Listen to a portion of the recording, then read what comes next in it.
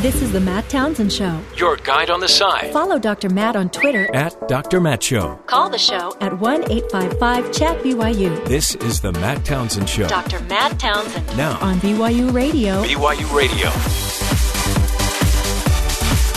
Good morning, everybody. Welcome to the Matt Townsend Show. Dr. Matt here, your coach, your guide on the side. Holy cow! It's the day of the debates.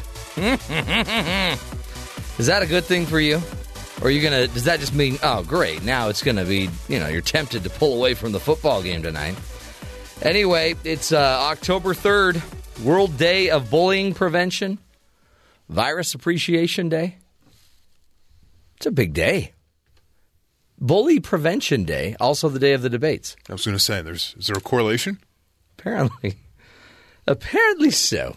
So tons of fun, tons of interesting things coming down the pike for all of us. We'll get to all of this. So much we've got to talk about. It's Lumberjack Day as well. I'm a lumberjack and I'm okay. I sleep all night and I work all day. He's a lumberjack. Monty Python's Lumberjack song.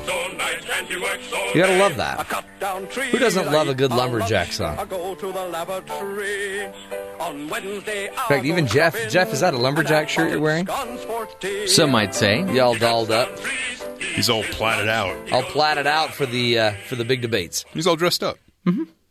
We'll get to that. We've got so much to talk about and so little time. So I've got historic TV ratings. For, you mean potential for tonight? Because tonight is supposed to be everyone's watching. 3 out of 4 Americans say they're going to watch tonight. And by the way, when they say that, who's saying that? The people that the cable networks that are that want everybody to go watch it. Says who? They're all just kind of pumping this up. Yeah. So then there's... this is for the football game, though, right? Yeah, it's a big football game tonight. No, football game apparently will just be... I saw yesterday ESPN was running an ad saying, hey, while the debate's on, you can watch us on, online streaming, or there's other options. You can watch both at the same time, picture-in-picture, anything to get people to still watch this football game. I know. That's what Donald Trump was so worried about. But it's Saints and Falcons, so I don't know if anyone's really interested anyways. They're both kind of... middle of the pack. Kind of bland. So we'll talk about ratings as well. So, I mean, what would be a historical rating number? And I've pulled the numbers. Okay. Just little spoiler.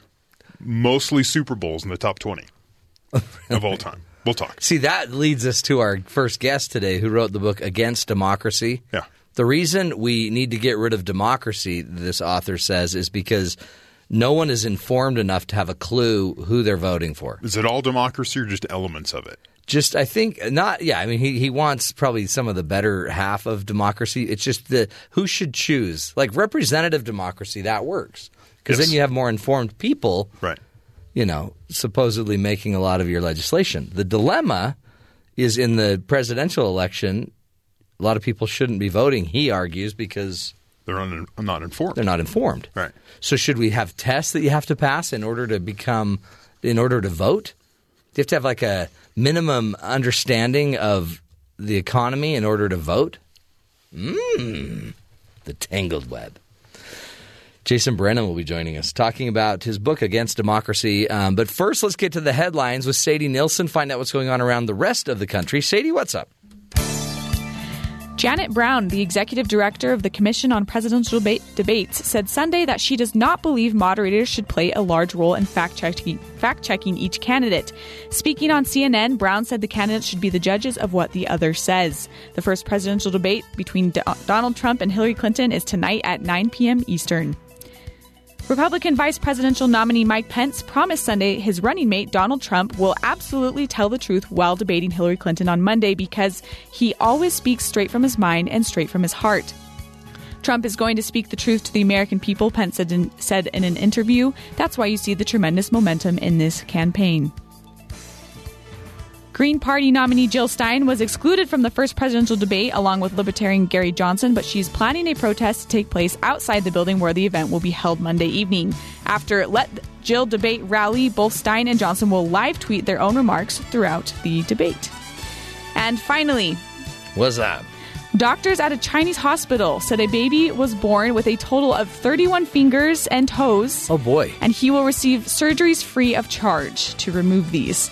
It shows the 6-month-old boy's hands, which bear a total of 16 fingers and feet and a total of 15 toes. Oh, poor kid. I know. The boy's parents said they were reluctant to seek medical help for the boy's condition due to the expected cost, but the hospital agreed to waive most of the fees for his care until he reaches the age of 16. There you go. So there you go. See, a good story. A good ending for him. Healthy ending. Yeah. 32 fingers and toes. 31. 31. So 16 fingers and 15 toes. Oh, boy. Can you imagine? No. Can you? I mean, it's already hard enough to make sure you don't slam your kids' fingers in the doors. I know, right? But when you got that many. Wow, Sadie, thank you. That's great that they're taking care of him like that. That's what we need in this crazy world. More people taking care of people. You know, sing that song for me, Jeff? People who need people. Yeah. Hey, crazy day today. So much to talk about. It's the day of the debates. The debates are tonight, and of course, that means head-to-head competition between Donald Trump, Hillary Clinton. Apparently, Hillary Clinton has been doing 3-a-days, trying to figure out exactly how to take down the Donster. And is it going to be that easy? I'd say not. I'm going to beat her so easily. I haven't even started on her yet. The Donald, supposedly, he hasn't been doing as much prep, which I don't know if I believe that. Yeah. Everything you hear is in a way to position the candidate for tonight. Yeah, everyone's arguing. The Clintons' team are arguing that Donald is too much of a liar. He has too many lies that he tells, so she shouldn't have to spend her entire time fact-checking the Donster. It feels like the Clinton campaign is trying to lower expectations. Right. They're trying to make it, so they're kind of showing it might be a little unfair because they're letting Trump get away with all this stuff and no one's fact-checking him. And at the same time, the Trump campaign's trying to, show that he's not as stressed out about this. It's not that big of a deal. Again, they're trying to lower expectations also.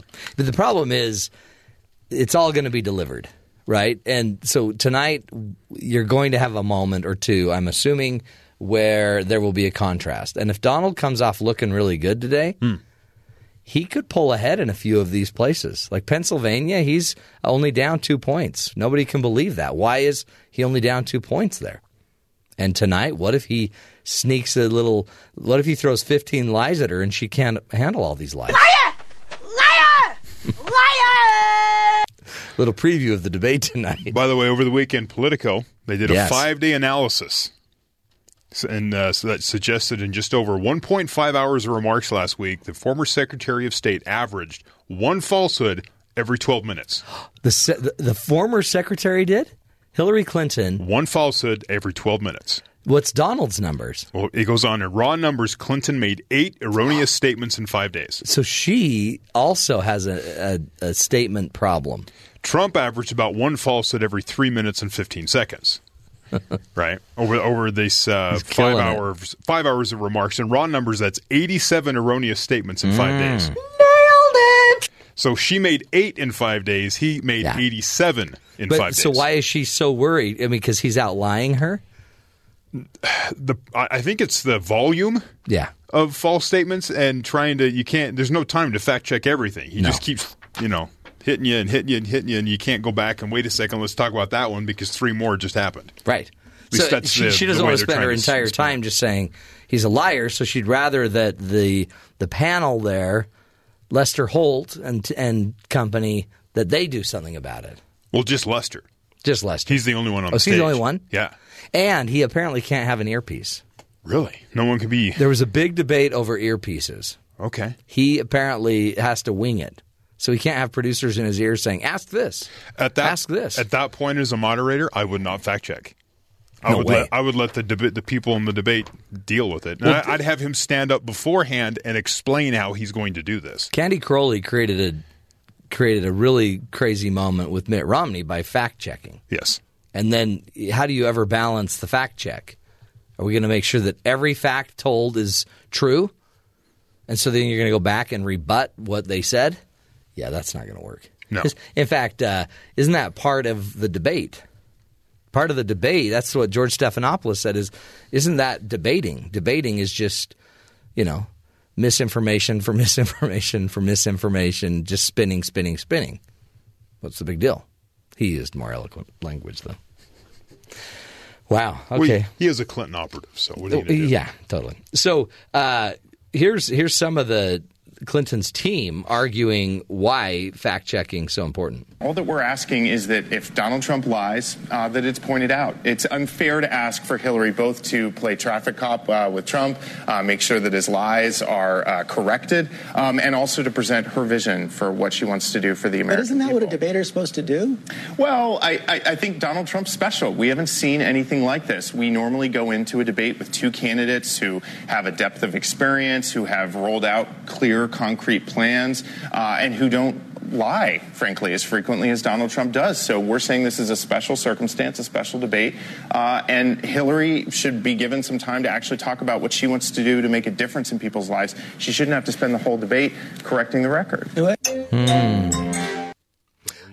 The more you know they're lying. So they're saying he's special. He's got a gift. He's a gifted liar, and because of his special lying abilities, he needs to be checked.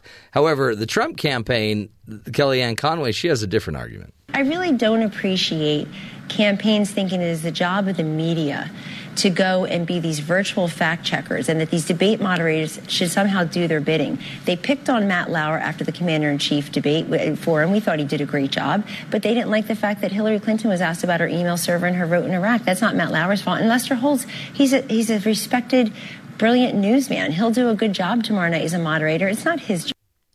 Last week, Trump said he was a Democrat, so they're stacking the game against us before we even begin here. We understand we're going to overcome this is kind of the message Trump sent out. Then they told him a couple of days later that Lester Holt's been a registered Republican since 2003. Yeah, but how registered is he? So this morning, Kellyanne Conway, who was just speaking there, was on Morning Joe on MSNBC, and they were trying to say, okay, so he said this about Lester Holt without ever having any information whatsoever on this. Yeah, that's just how Donald works. Why did he lie? And she's like, you can't lie if you don't know what the facts are. So how was that a lie? Yeah, why do you guys keep talking about all the facts? And then the guy goes, so is that what Trump's going to do as president? Just go off and start talking about things before he knows the facts? And then they had to go to commercial because it's TV. Oh, we got to go to break. And you're like, oh, this is getting interesting. And then they shut it down. There was a big hullabaloo, too, about Hillary Clinton's going to have maybe Mark Cuban in the audience. He will be there, I heard this morning. Who's like a rival to Donald Trump. So Donald said, well, fine, then I'm just going to bring Jennifer Flowers. Who allegedly had a 12-year affair with Bill Clinton. Right. And then one by one, all of these other women started saying, hey, what about me? I want a seat. And Jennifer Flowers accepted. Yeah. She was going to be there, and then that's been updated. In fact, Mike Pence, vice presidential candidate with Donald Trump, he cleared it up. I just want to ask you, will Jennifer Flowers be there? Jennifer Flowers will not be attending the debate tomorrow night, but Donald Trump was using the tweet yesterday really to mock an effort by Hillary Clinton and her campaign to really distract attention from where the American people are going to be focused tomorrow night. Yeah. Do you think someone went and thought, that's maybe a road too far? Oh, yeah. I'm sure it was Kellyanne Conway thinking, oh, Donald. It's one thing to bring in someone who, a fellow billionaire who has been very outspoken against Trump and some of the things he's been doing. It's another thing to bring in somebody's alleged mistress. Yeah. Don't you think it'd be a lot more interesting if they started pitching ideas and Mark Cuban could say whether he's in or out? Shark Tank it. Yeah. That's a great idea. Because really, they just ought to maybe not have Lester Holt, but the entire Shark Tank panel. Yeah. And then we just choose a new CEO. You pitch new ideas and they shoot them down. Although, I think Donald would have an advantage there. If Lester Holt could introduce the debate like it's a Nightline, is it Nightline or Dateline that he does? I think, is it Dateline? Dateline. That would make it a lot more interesting, too. Man, so exciting.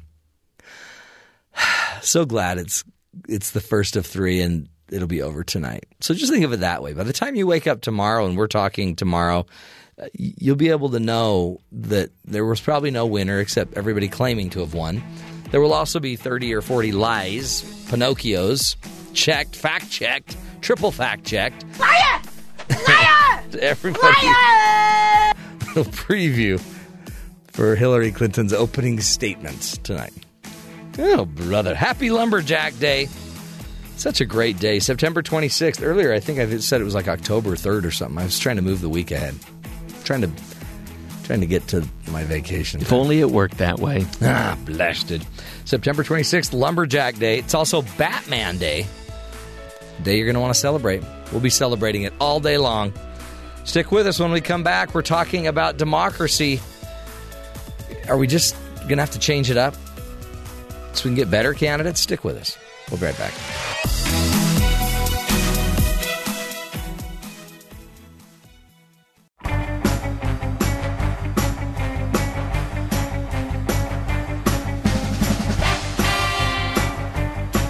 Batman.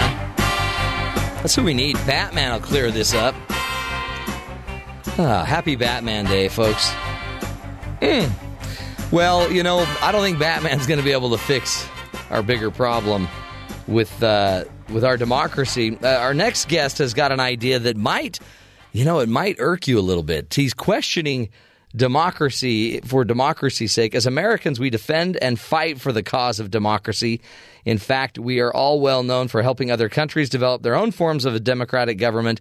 And this raises some questions. Is democracy the best form of government? Have we found a better way for the government to represent the people? Here to speak to us today about democracy is author Jason Brennan. He's a Ph.D., is the Robert J. Elizabeth Flanagan Family Chair of Strategy, Economics, Ethics, and Public Policy at Georgetown University's McDonough School of Business. And he's here to talk about his book, Against Democracy. Jason, thank you so much for being with us.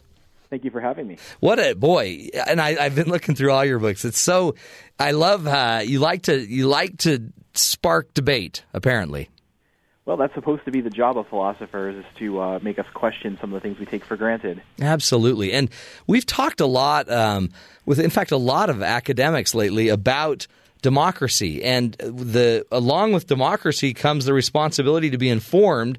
And it seems like that's one of the big arguments you're making about why maybe it's time to rethink our democracy. Yeah, absolutely. So we've been conducting studies on voters for the past 65 years, and the results are really just uniformly depressing. It turns out that most voters, not only they have no background in the social sciences or anything like that, but most of them don't know even the basic facts, such as who their Congress people are, what direction the country is going in terms of unemployment, crime. And ignorance has been remarkably stable, even though now getting information is incredibly cheap since we all carry smartphones with us all the time. Yeah, it almost seems like we've reached a kind of a major crossing point, because not only are we not informed, but we also have a higher ability through these communication forums and means to actually be misinformed, misled, and distracted at levels beyond history. That's right. As one of my friends, Robin Hanson, likes to say, politics is not about policy, which means for most people, the purpose of being in a political movement is to affiliate themselves with others, and they form a kind of tribal identity where they're antagonistic towards members of the other tribe. So the Republican-Democratic rivalry is sort of like the Red Sox-Yankees rivalry, but angrier. It's true. And tonight we see it. I mean, in fact, it's so interesting. Tonight, it's got to be... Well, let me just ask you, what are you thinking about tonight? The whole discussion the last day has been about who's lying, who should be, fact-checking the candidates during the debate, but it almost just seems like it's going to be a lie fest. Oh, yeah, I think so. I had an op-ed a couple years ago called about Trump, really, that was called "Why Do Smart Politicians Say Dumb Things?" And it's true, they're going to say some things that are false, they're going to say some things that are manipulative, they're going to obscure and obfuscate. And the reason they do that is because that will appeal to the people that are listening to them. It wouldn't make sense for them to get up and talk policy in a sharp way, the way that an economist might, because they'll just turn off voters. So in the end, are you really against democracy, or are you trying to just push the edge and say we need a better way? Yeah, I have a number of goals. So one is to desacralize politics. There's this quotation by Auburn Herbert, who's a political theorist and former politician, where he says, "The instinct of worship is still so strong upon us that having nearly worn out our capacity for treating kings and such of persons as sacred, we're ready to invest the majority of our own selves with the same kind of reverence." So I think what's going on is that in American politics and elsewhere, we treat political participation as if it were sacred, and that clouds our thinking about it. So in a sense, democracy compared to the other forms of governments that we've had has been the best type of system overall. So I'm not here to say American politics is a disaster. And in a historical respect, it's doing incredibly well. But there are these systematic problems where, because individual votes count for so little, most people don't inform themselves. They don't think rationally about politics. It's not because they're bad people. It's because the incentives are all wrong. And it might be worth thinking about alternative systems that try to draw out the knowledge that's out there in the world rather than just allowing everyone to, say, have an equal say. Well, and that's what's interesting is it seems like everybody has an opinion, everybody has a say, but very few people want to actually go inform their opinion and go educate their ideas before they speak. In fact, you call it as an alternative plan, is it epistocracy? Yeah, epistocracy. So explain that. Yeah, so an epistocratic system, which to some people will seem un-American, though arguably it's what the Founding Fathers had in mind. In an epistocratic system, you're not all guaranteed an equal right to vote simply in virtue of birth. Rather, in one way or another, some people will have more votes than others on the basis of their knowledge. So a simple form of it, maybe not the best form, is one where you start off with 0 votes, and if you pass a very basic quiz of knowledge just on the very basic facts, you acquire a vote. You could have systems in which democracies pass legislation, but epistocratic councils, say a council of economic advisors, would have the right to veto legislation in the same way the Supreme Court would. You could have systems in which everyone votes, but there's weighted voting where you take a quiz and you fill out your demographic information at the same time that you vote, and then use this to statistically determine what the American public would want if it were fully informed, and you do that rather than what the uninformed public wants. And there's a variety of other versions of epistocracy. It seems like in a way that is a republic. Isn't that what we have our elected leaders that are supposed to be more informed, that then are also representing us as our representative in Congress? Right. So we are a republic, not a pure democracy, and that in part of the point of that is to sort of reduce the impact of voter incompetence. And it's true that politicians do have a significant amount of leeway, bureaucracies have a significant amount of leeway, and sometimes that's good and sometimes that's bad. But at the end of the day, politicians do still have to win elections, and to do that, they have to some degree to tailor their positions to what they think the average or median voter in their district wants. And so voters do have quite a bit of impact and power over what politicians tend to do, although we shouldn't exaggerate that. Politicians do have some independence.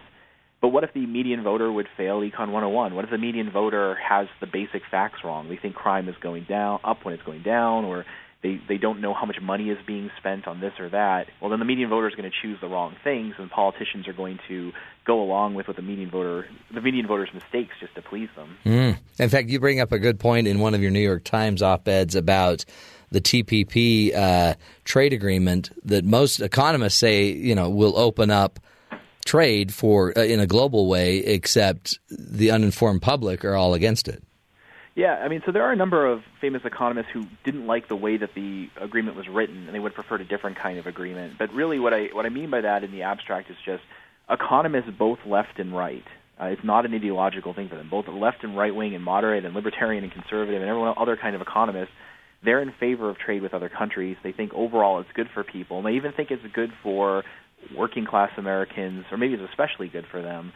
But then when we ask most voters, they subscribe – the average voter in the United States believes the thing that Adam Smith is arguing against in The Wealth of Nations. So in 1776, Adam Smith writes against this view called mercantilism, and we know through polling data that most Americans are still mercantilists. Yeah. Is that capitalism? Well, yeah. So mercantilism is it's a theory that what government ought to do is have lots of wars, conquer lots of other countries, have lots of exports but no imports, and that kind of thing. Open more markets for the economy. Yeah. Interesting. Is because it's such an interesting push you're making here, and I think even just all of us opening up our minds enough to realize that if you don't like that idea that you're proposing, then get informed. I mean, this is just start getting more informed. Yeah, I agree. But we'll never be informed to the level of an economist, right? I mean, we can't know everything. No, and democracy can work if you have a large range of people who know quite a bit and have sophisticated mental models of the world, and they all kind of come together to vote. So having many heads is better than having just a few heads rule.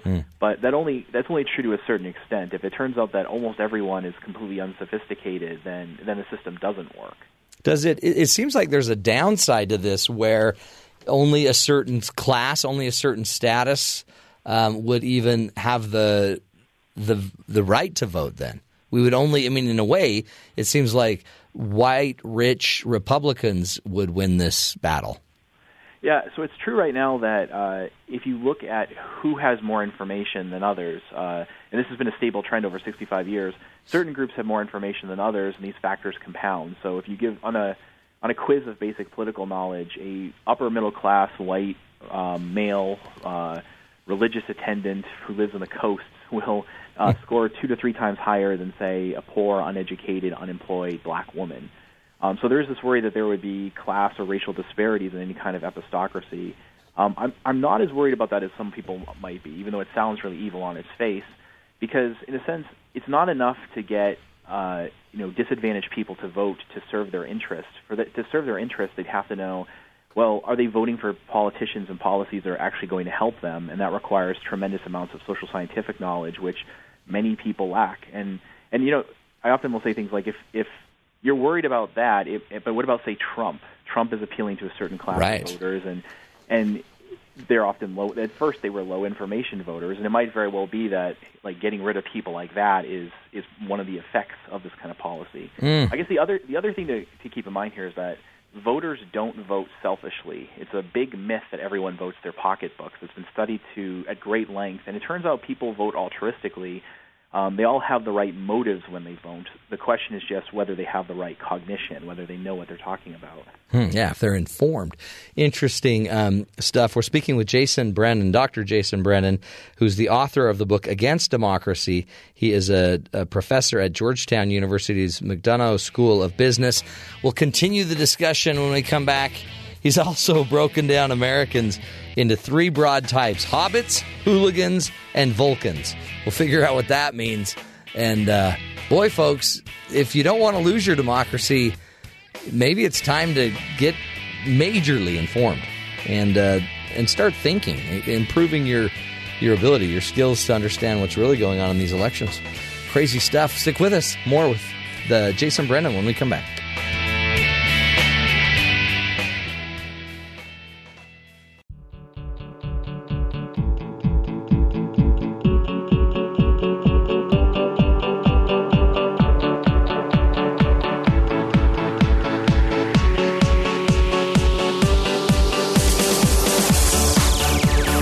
Welcome back, friends, to the Matt Townsend Show. Joining us on the line is Jason Brennan, and Jason is the author to the book Against Democracy, and is talking to us about the impact of democracy itself. It might be creating other problems. One problem inherent is simply the idea that we might have a less informed electorate, and because we have a less informed electorate, then we're not necessarily creating the highest form of policymaking, the highest solutions, the best solutions for everybody in general. Instead, we just have a lot of people making decisions based out of, I guess, emotion and misinformation. Jason Brennan is the Robert J. and Elizabeth Flanagan Family Chair of Strategy, Economics, Ethics, and Public Policy at Georgetown University's McDonough School of Business. He's the author of 7 books, including Against Democracy that we're talking about today, and he focuses on democratic theory, ethics of voting, competence and power, freedom, and moral foundations of commercial society. Jason, thank you so much for being with us. Yeah, thank you. So is the idea that we have a less educated, a less informed electorate, is it a byproduct of the democratic process? Is it the process itself that keeps us less informed? Yeah, I think it is. So when the American founders were worried about the uninformed electorate, what they had in mind was just the fact that people were already uneducated. But they didn't realize, we now know, that it's worse than that. So what I like to say to people that when I'm giving talks on this is, imagine you're in a final exam for a large class with, say, 1,000 students. and the professor says to you, I'm going to average all your grades together and give you the same grade. In that kind of system, you probably wouldn't study very hard, because if you work really hard, you'll still get the same grade as everybody else, and if you slack off, you'll still get the same grade. So experimentally, when professors actually try doing this, it turns out people all get Fs. And something like that's going on with democracy. How we vote makes a huge difference, but how any individual one of us votes makes no difference.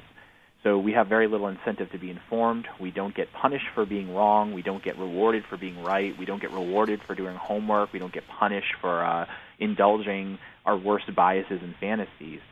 So it actually incentivizes us to be worse than we otherwise would be. We had a professor he was an economist from Europe, France, I believe, that had a different proposal for how the voting system should be, where you basically rank every candidate on a variety of topics and issues. Have you heard of this? And then what you end up doing is, instead of just having one vote, one person, you end up having kind of more of a spectrum of votes, but you can see overall who is more liked and for what reasons. Yeah, it's a good idea to do that. Sometimes I think it's called Condorcet voting. And one reason to do that is because it allows you to vote your conscience and say you support Gary Johnson over the other candidates, but you think, I don't want to give him my vote because he's no chance of winning. You can put that first, and everyone can kind of put their first preference, but then your vote doesn't get canceled out. So I think all things equal, that's a better system, but it's a good way of dealing with the problem of third parties, and it would break the gridlock of the Republican and Democratic parties. It would allow for other parties to flourish and other ideas to flourish. But I guess it wouldn't inform us all.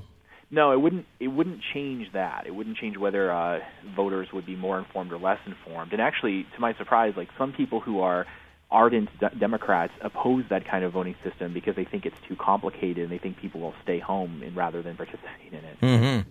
It's one of the things about the epistocracy proposal is you would have a test to take, and it would be, I guess, much like the naturalization, the citizenship test that people have to take to get into the country. And ironically, they may be much more informed than our own political candidates. Oh, that's right. And 2/3 of Americans can't pass the citizenship exam. Oh, I'm sure. Right now, they would fail it pretty miserably. Yeah. Oh boy. Oh, that's a whole other problem, it sounds like. Talk about your you've broken Americans into these types: hobbits, hooligans, and Vulcans. What do you mean by that? Yeah, so if you've seen the Lord of the Rings movies or read the books, you know that hobbits they don't care much about the outside world. They don't want to go on adventures. They just want to live their normal day-to-day lives and eat their breakfast and their second breakfast and their 11sies and so on. And the political analog of that would be a person who doesn't care much about politics, doesn't really have strong or fixed opinions, doesn't have very much information, and just kind of wants to live his or her life. And that would be really roughly about half of Americans. The typical non-voter behaves like that. And I don't really have any problem with that. I don't think voting is the be-all, end-all of citizenship. So if you're just not participating, I don't have a complaint about that. Then if you've ever been to, say, a soccer match in Europe or South America, you might have encountered hooligans, where hooligans are high information. They know a lot about what they're talking about. They know a lot of sports stats, but they're really antagonistic towards the other side. They're incredibly biased. They only look for information that confirms that their team is the good team, and they ignore information that says their team is not doing well. So the political analog would be someone who has a strong opinion, has more information, but sees being a Republican or Democrat as part of their identity in the same way that you might see a religious affiliation as part of your identity. And unfortunately, when it comes to politics, though, people tend to view it as, well, I'm a Democrat, so therefore Republicans are dumb and evil, or I'm a Republican and vice versa. And that's really the other half of Americans, roughly. And then finally, so the typical voter or politician would be a hooligan, so described. And then finally, a Vulcan is sort of an ideal type of this dispassionate person who isn't loyal to his or her beliefs, but is willing to give up their beliefs when the evidence comes in.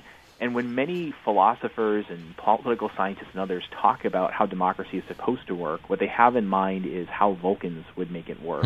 But we don't really have any Vulcans. We just have hobbits and hooligans. It's kind of the scientific model, though, right, where they're objective, they're unemotional about it. It's just an intellectual choice. Absolutely, yeah. Yeah, so a dispassionate scientist is that idea of a dispassionate scientist is what people have in mind when they think about politics. Which, interestingly, is your goal, to desacralize politics, and yet at the same time I can hear just, I don't know, family, relatives, neighbors thinking you are the spawn of darkness, because here you're trying to take something as sacred as a democracy and turn it into an epistocracy where it's just kind of an objective, thoughtful, I guess, science. I don't know. I'm sure you run into that. The people that still hold it so sacred, but yet at the same time don't even study it, don't read deeply about it. Yeah, it's very strange. Most Americans think, say, the Constitution has this kind of sacred and divine status. Right. And maybe it does. Yeah. But the problem is they don't know what's on it. So if you ask them, say, name 2 rights that are protected by the First Amendment, only about a third of Americans can do that, even if you give them a multiple-choice exam. Huh. Roughly about a third of Americans think that Karl Marx's slogan, from each according to his abilities, to each according to his needs, is in the Constitution. So they believe it's sacred. Another example would be I had a friend when I lived in Tucson, Arizona, who was a Protestant evangelical, and she thought the Bible was sacred, but she'd never read it. Never read it. She didn't know what was in it. That's kind of what's going on here. And you can't. That's the deal, I guess. Is you can't create. I guess people do. They claim its sacredness, and yet know nothing about it. Really, study it. Don't study it deeply. I mean, they can feel it spiritually. They can feel it's a special document that's created a great and amazing country, and yet they haven't read the First Amendment. That's right. Huh. Is this something that is fixed through education? Are we hurting our children by not pushing this kind of knowledge approach to politics? Yeah, people always ask, can the schools fix this problem? And I end up having to say, don't blame the schools. Though when I say why not, it ends up being sort of depressing for thinking about schools. Unfortunately, people forget almost everything they learn in schools. Right. I just did this in class of a first-year seminar, and I gave students a number of quiz of just things they covered in high school, and they'd forgotten it all. No one could really pass the quiz because even if we expose people to the information they need, it's not likely to stay in their brains unless they find it useful or they find it interesting. So people who find politics interesting, they end up retaining a lot of information about politics, though usually in a biased way. And the other half of Americans, they just forget it because it's not useful to them. And since your vote, the probability that your vote will be decisive is roughly on par with the probability that you'll win Powerball a couple times in a row. So for that reason, people don't acquire and retain information. And if they do have some information, they don't have any incentive to use it responsibly. True. Do you sense, just as a Georgetown professor, that are we really free as Americans? Well, it depends what you want to. I mean, in an absolute sense, we could do a lot better. We are constrained by all sorts of regulations. There are all sorts of controls in our life. Even starting a business, say in D.C., if you want to do a hair braiding business, that requires you to spend more time in school to learn how to do hair braiding than you have to spend in school to become a police officer. Huh. And a voter. And a voter, of course. So there's all sorts of ways in which we're constrained. If you look at it historically or compared to other countries, overall we do quite well. But I don't think voting itself is a really crucial kind of freedom. I think it's important that we give each individual a large sphere of individual liberty to choose for themselves. But when we're voting as a collective, and your input doesn't make a big difference. So I tend to think of political power as being quite different from civil or economic freedom, which I think is much more important. If we went the way of an epistocracy, wouldn't certain ideas like religion be less protected? I don't think so, actually. And the reason for that is, I mentioned before this idea that you can collect information about what people want, who they are, and what they know. Mm-hmm. And when you get that information, you can then statistically determine what would happen if people were better informed while controlling for the effect of their race and their income on politics. And there are clear trends that emerge from that. There are certain policies that get favored and certain policies that tend to drop out. But there doesn't appear to be any antagonism towards religion. And in fact, I know where I'm from, a lot of times religious people get attacked, but actually religious people do quite well. They tend to be more informed than non-religious people, all things considered. I don't think there's any inherent antagonism to religion in epistocracy. It seems like like if we just hear about Donald Trump's banning of Muslims, it seems like it would be the more informed people that would stand up for the Muslim faith, and the need to just not use that as a litmus test. Yeah, that's right. So antagonism towards Muslims is negatively correlated with knowledge, and that's regardless of what your background religion is. And it's true, Donald Trump originally was supported by low-information voters, and now that he is the Republican candidate, more people have come on board because people play teams. And so, well, my team picked him, I have to go along with him. But yeah, it's his positions are the things that low-information voters tend to support. It's not to say that Hillary Clinton is much better, right? But Trump in particular appeals to low-information voters. I guess that's it. It's kind of an uninformed protectionist view versus an informed protectionist probably isn't the word, but an informed protector versus an uninformed protector. So let's say we can't get the country to go epistocracy, let's say. Yeah. What would you do to just improve democracy?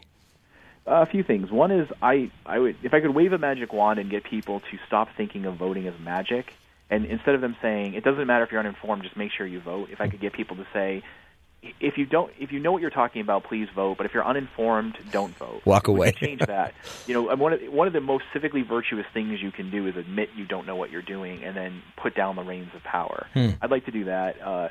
If I could change education a little bit, I would have people take economics and statistics multiple times from K through 12 education. They'll forget most of it, but they'll remember a little bit, and that will make us slightly better as voters. And finally, here's a proposal that's legal and we could do. What if instead of you take a test in order to get the right to vote, right before the election, you take a test of very basic political knowledge, and if you pass that, you get a tax credit from the government. So the government basically pays you to be informed. And the questions could just be simple things such as, which party controls Congress? What's the unemployment rate doing? Can you estimate it within 5 percentage points? Can you estimate within 1 percentage point how much money is spent on foreign aid? Because knowing that stuff by itself dramatically changes how people vote. See, you're not like Lord Vader. Come on, Jason. That's great insight. And I love that if we're going to call it sacred, then own it, right? Exactly. Read it, learn about it, study it. Good stuff. Well, great discussion, Jason. Thank you so much for your insight, and best of luck with the book Against Democracy. Thanks very much for having me. You bet. Honestly, folks, this is important. You got to be informed. And what about the idea that if you're not going to be informed, don't vote? Don't vote. Just don't do it. For the rest of us, don't do it. Well, yeah, but a no vote is a vote for Hillary. Okay. Still, get informed then. Doesn't mean you have to be a PhD. Just go get informed. And what about a test for tax breaks? Holy Hannah, that'd be great. We'll take a break. More interesting fun and insight up here on the Matt Townsend Show in just a few minutes. Stick with us.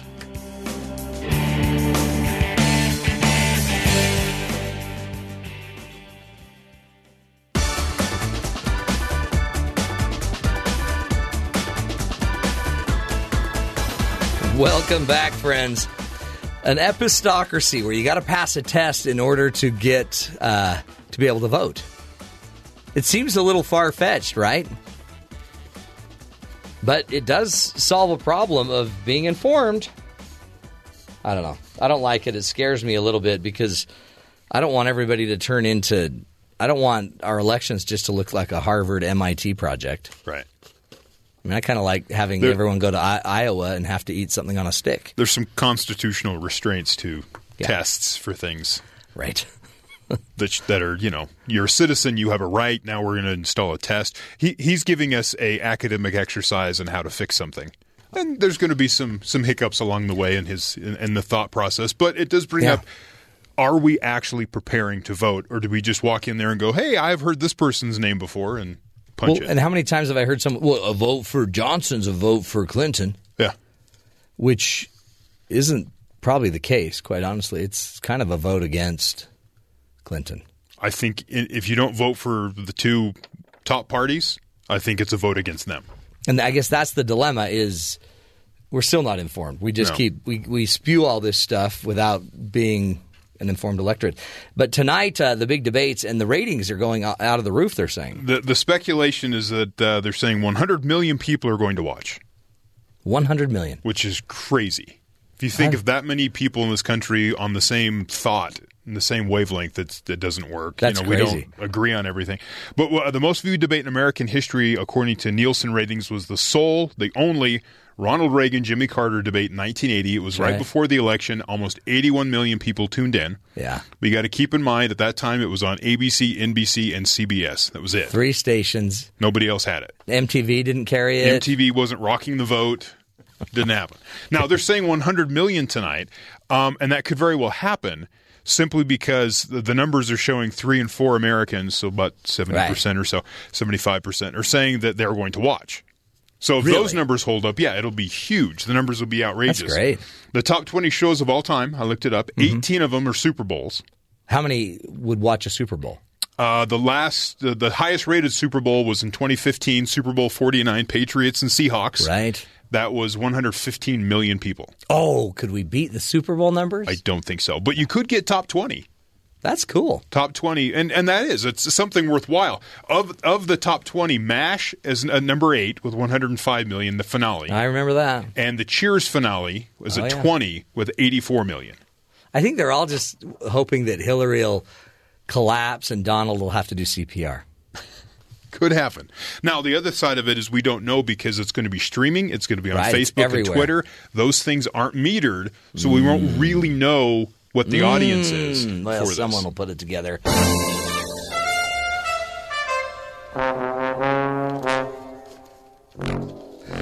And if you do remember, Trump was complaining about putting this on the night against Sunday night and Monday Night Football. There's a couple debates.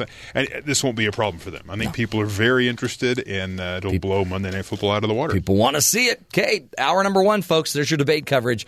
We'll be back next hour. More fun. Stick with us.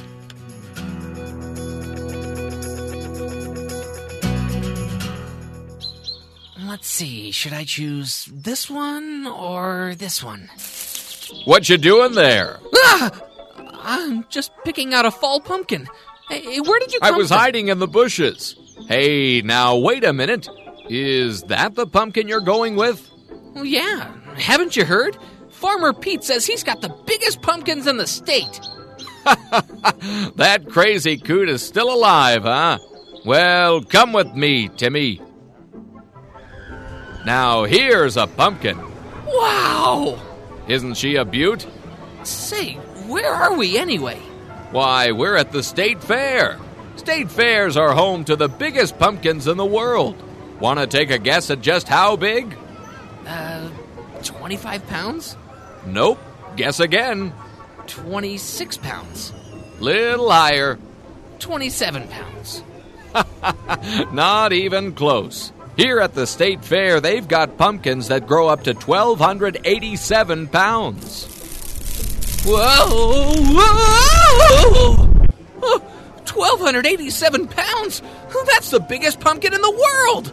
Not anymore. Now the State Fair's got a pumpkin that's 1,469 pounds. Whoa! Oh, I'm convinced. State fairs are the place to be for the biggest pumpkins. Hey, mister, where'd you go? Mister, I need a ride home. Mister! This is the Matt Townsend Show. Your guide on the side. Follow Dr. Matt on Twitter At Dr. Matt Show. Call the show at 1-855-CHAT-BYU. This is the Matt Townsend Show. Dr. Matt Townsend. Now on BYU Radio. BYU Radio. Good morning, friends. Dr. Matt here, your coach, your guide on the side. Top of the morning to you. Happy Lumberjack Day. Will you tell me something, Mr. Lumberjack? Is it 1 for forward and 3 for back? Is it 2 for Johnny stop Cash or for you. 4 for go? Boy, ask a whistle punk. I don't know. Johnny Cash. What a great voice. Happy Lumberjack Day. Monty Python famously sang the Lumberjack song, and a rendition of this would be appropriate for today. So as you're walking down the street, you can sing Johnny Cash's Lumberjack song or, of course, Monty Python's. We'll play that one again later. Yeah, we played it last hour. Just got my toe a-tapping. Nothing says home more than the lumberjack plaid, kind of the brawny man outfit.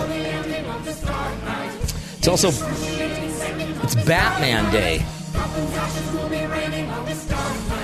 This is the Arkham Origins. What is it? I can't see that part. Rock opera. It's a Batman musical. One of my favorite musicals.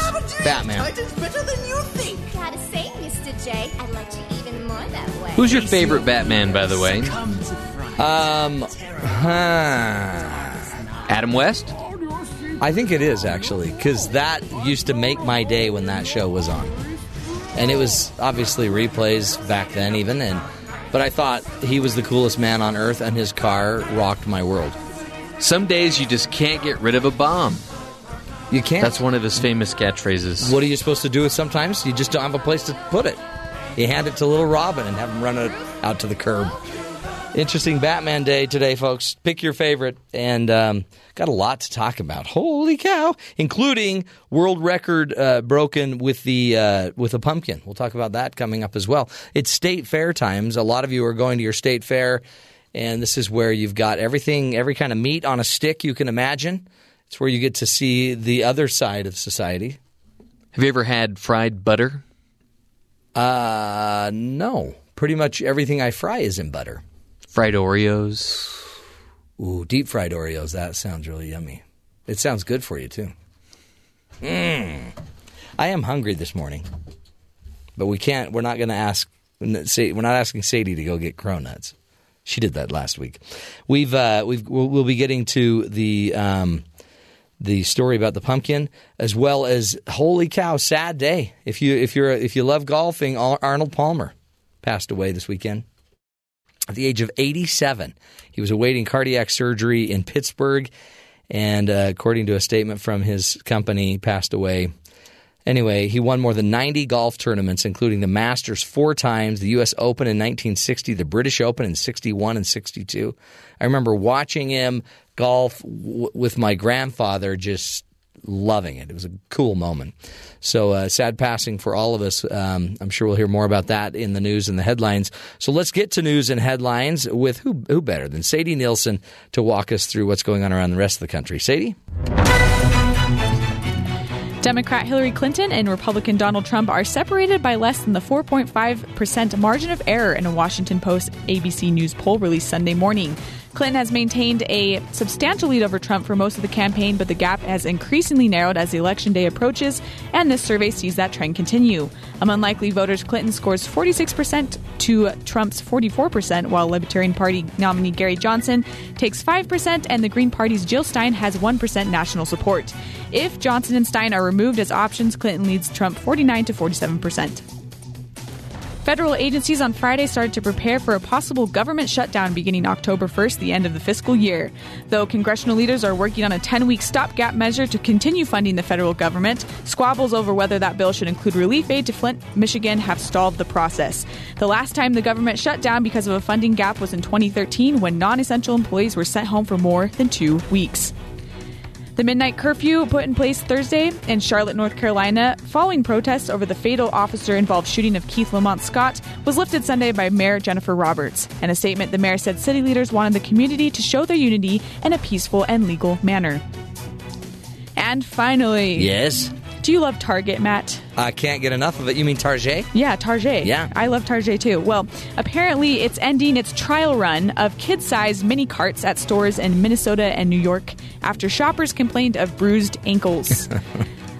They released it in 50 Minnesota stores, 22 New York stores a few weeks ago, but they received a flood of negative feedback from shoppers. They complained that children without experience with proper shopping cart protocol would crash into adults, other carts, and store displays, leading to minor injuries and major messes.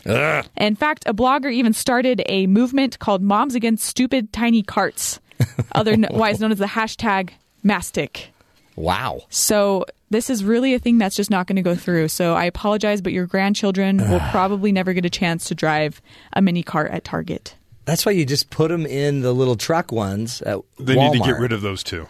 And then they drive. Those don't fit in the aisles, don't fit in the register. All the people that work there hate them. It's true. You know what? This is why we have our guest today talking about why parents are getting angrier. It's because our kids keep knocking our ankles. My kid sits in the car cart at the grocery store, honks the horn, and yells at people to get out of the way. Well, I wonder where he learned to drive. And then his like mom that. goes, why are you doing that? He goes, it's just how Dad drives. And then I'm the bad guy all of a sudden. I didn't even want him to get the car cart to begin with. It brings out the worst elements of him. It's like he's driving. Man. I buy all my tools from Target. I even buy the bandages for my ankles, my leg brace. A little shout out to your wife, Terry. She still hasn't delivered the baby. Yeah, she is still with child. It's now like 9 months and 2 days. We have a clock just ticking the hours that we were thinking we would be without you. Yeah. And I can tell you're frustrated. I spent most of the day yesterday going, so you having a baby yet? No. You having a baby yet? How about now? No. How about now? No. Yeah, that's great. Like, knock it off. Okay. She's going to, I don't know if she's going to want to have it because that means you two will have a lot of time She's to really just talk. She's really kind of frustrated at the whole millennial effect of the birthing process now. Really? Why? You walk in and sit down and the people are like, we're here to help you with your journey. It's your birth experience. We want to be... You mean squeezing this baby out of my body? body? And my wife's like, let's just get this done. Why are we turning into this like, it's like a spa treatment and they want to have music playing. And she goes, millennials, they're ruining everything. Turn that clock off! It's true. It's interesting. So it's like you've got to listen to your body. Yeah. You're in control. We're here to assist you. Like, no, you're the medical individual that knows what's happening. Do this, Really funny. See, too, they're going to go slow and steady, and they're going to wait till that baby wants to come out. Yeah. Even though, is it 2 days overdue now? Yeah. Okay. She went 9 days with the first kid. Oh, wow. So she ran a mile the day before she gave birth, and she was 9 days overdue. So has she decided to run? No. Not yet. She's not running. She hasn't run for a couple months now. Okay, so maybe it's time to go for a little run. She does other things. I don't know if she can run. Castor oil. It's a waddle. We understand. A waddle? That's the other thing. Everyone has a tip. Everyone else has, this will work. A neighbor came over with spicy salsa. Here, try this. Try this. Yeah. Boy. And here you sit, but you can get a phone call and you're gone. Yeah, and I'll be out of here. You'll be out of here. Yeah. And then you got a half-hour drive or more? Actually, it's more like an hour. She's actually right next to the hospital. Oh, yeah, she'll be fine. Yeah. She works next to the Maybe hospital. she could just FaceTime you. Walk over. Yeah. Here, you can watch as you drive. Like, don't do that. Oh, that's so darn scary. Hey, boy, where do you begin? Oh, of course, the baby update. We'll keep everybody posted on that. How about this one? A dog swam more than 6 miles and walked a dozen more to find his family after falling overboard in Lake Michigan. Wow. I would walk 500 miles. Did he have a GoPro on him? Apparently. But did they not know he fell over? Let me tell you. Edward Cassis was boating on a lake, Michigan, Sunday with his wife, Kristen, and the family dog, a 10-month-old puppy named Riley. Cassis said Riley went overboard while he was in the engine room trying to figure out a mechanical problem with the boat, and his wife was steering. Cassis said he sent out a Mayday call on the radio and was connected to a volunteer group that searches for dogs. The next morning, someone spotted Riley going to a nearby campground. Edward Cassis says there was a lot of sobbing and hugging when the family was reunited. Of the wet dog. Yeah. You. That smelly wet dog smell. How cute, though. Yeah. You fall overboard. I think more so there's an organization set up for this situation. Yeah. Dog so overboard. how often does this happen? It must happen a lot in Lake Michigan. They've got big enough boats that you're down in the engine room. Yeah. And then the dog swam 6 miles, walks 12 more, and finds the family. I'm pretty sure we drop a human. Yeah. A human puppy? That baby's not getting home. No. I think we have a video of them being reunited. Oh, do we really? Excellent. Okay.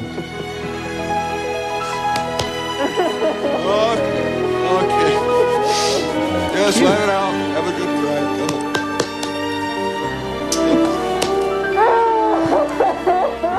Oh, wow. Okay, there was a lot of crying there. Wow, that was emotional. That is... I'm glad we had that video. Reminded me of, like, one of my favorite movies. Dumb and Dumber. I don't know. Just saying. Do you have any news we have to get to, Terry? I like to update you on new snack foods. Yes, I like that, Terry. You want to try as many as possible. Oh, yeah. Are you a fan of Doritos? Love them. Like the Doritos, they have a new flavor. What? Black garlic pepper Halloween Doritos. Black garlic pepper. Somebody's going to need a breath mint. So the chips are jet black. Uh-huh.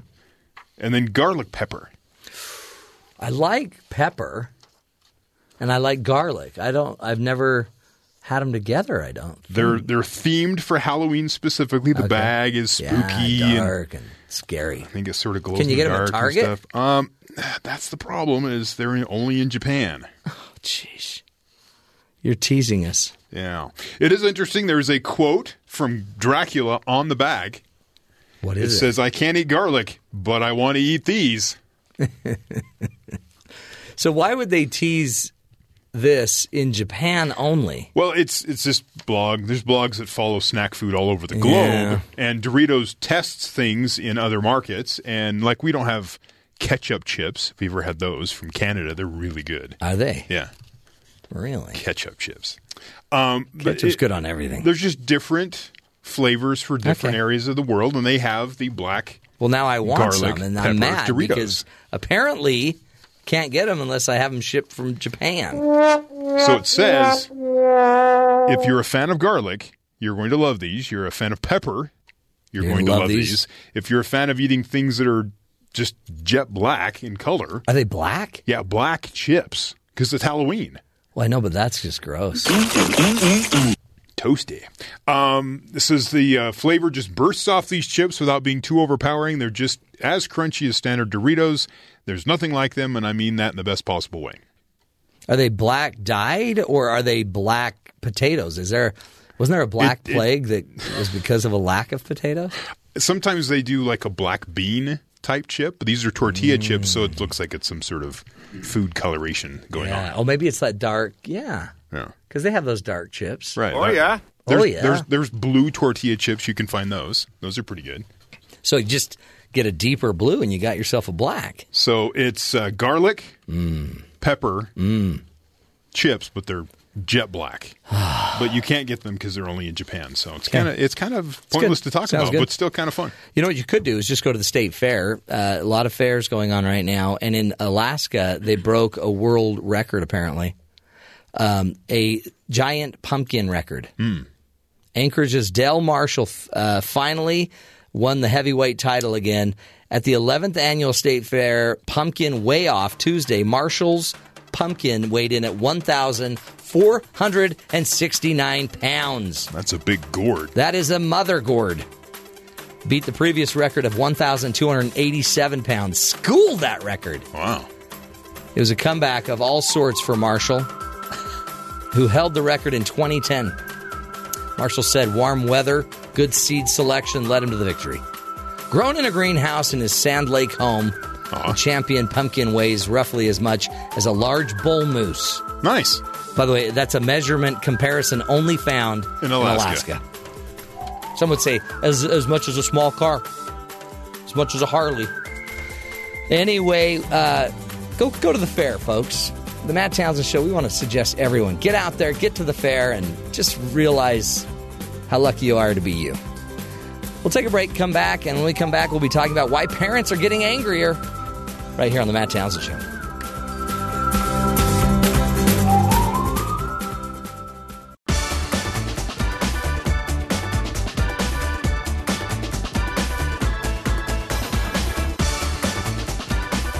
Welcome back, friends, to the Matt Townsend Show. There are thousands of reasons to get angry, right? Traffic, that irksome coworker, your broken appliances, or your child's disrespect. How do you take a step back and avoid having that negative energy influence you? Here to discuss is the founder and director of the British Association of Anger Management, Mr. Mike Fisher, and he's here to tell us why parents are getting angrier and what to do about it. Mike, thank you so much for being with us. It's a pleasure. Thank you for having me on the show. What an interesting job you've got. You're the founder of the British Association of Anger Management, and you've been doing this for over 30 years. 20,000 people you've helped manage their emotion. Do you sense in all of your experience that we are getting more angry as parents? Well, I can really only base it on our statistics based on the amount of people that email us and people who inquire over the phone. And, of course, just what I experience as a general mood in the UK. So, yes, parents are certainly getting more angry than usual. What do you attribute it to? Why? What is the cause of the increasing parental anger? It seems like anger and frustration with parenting has been there a long time, but are there other conditions today that might be affecting it?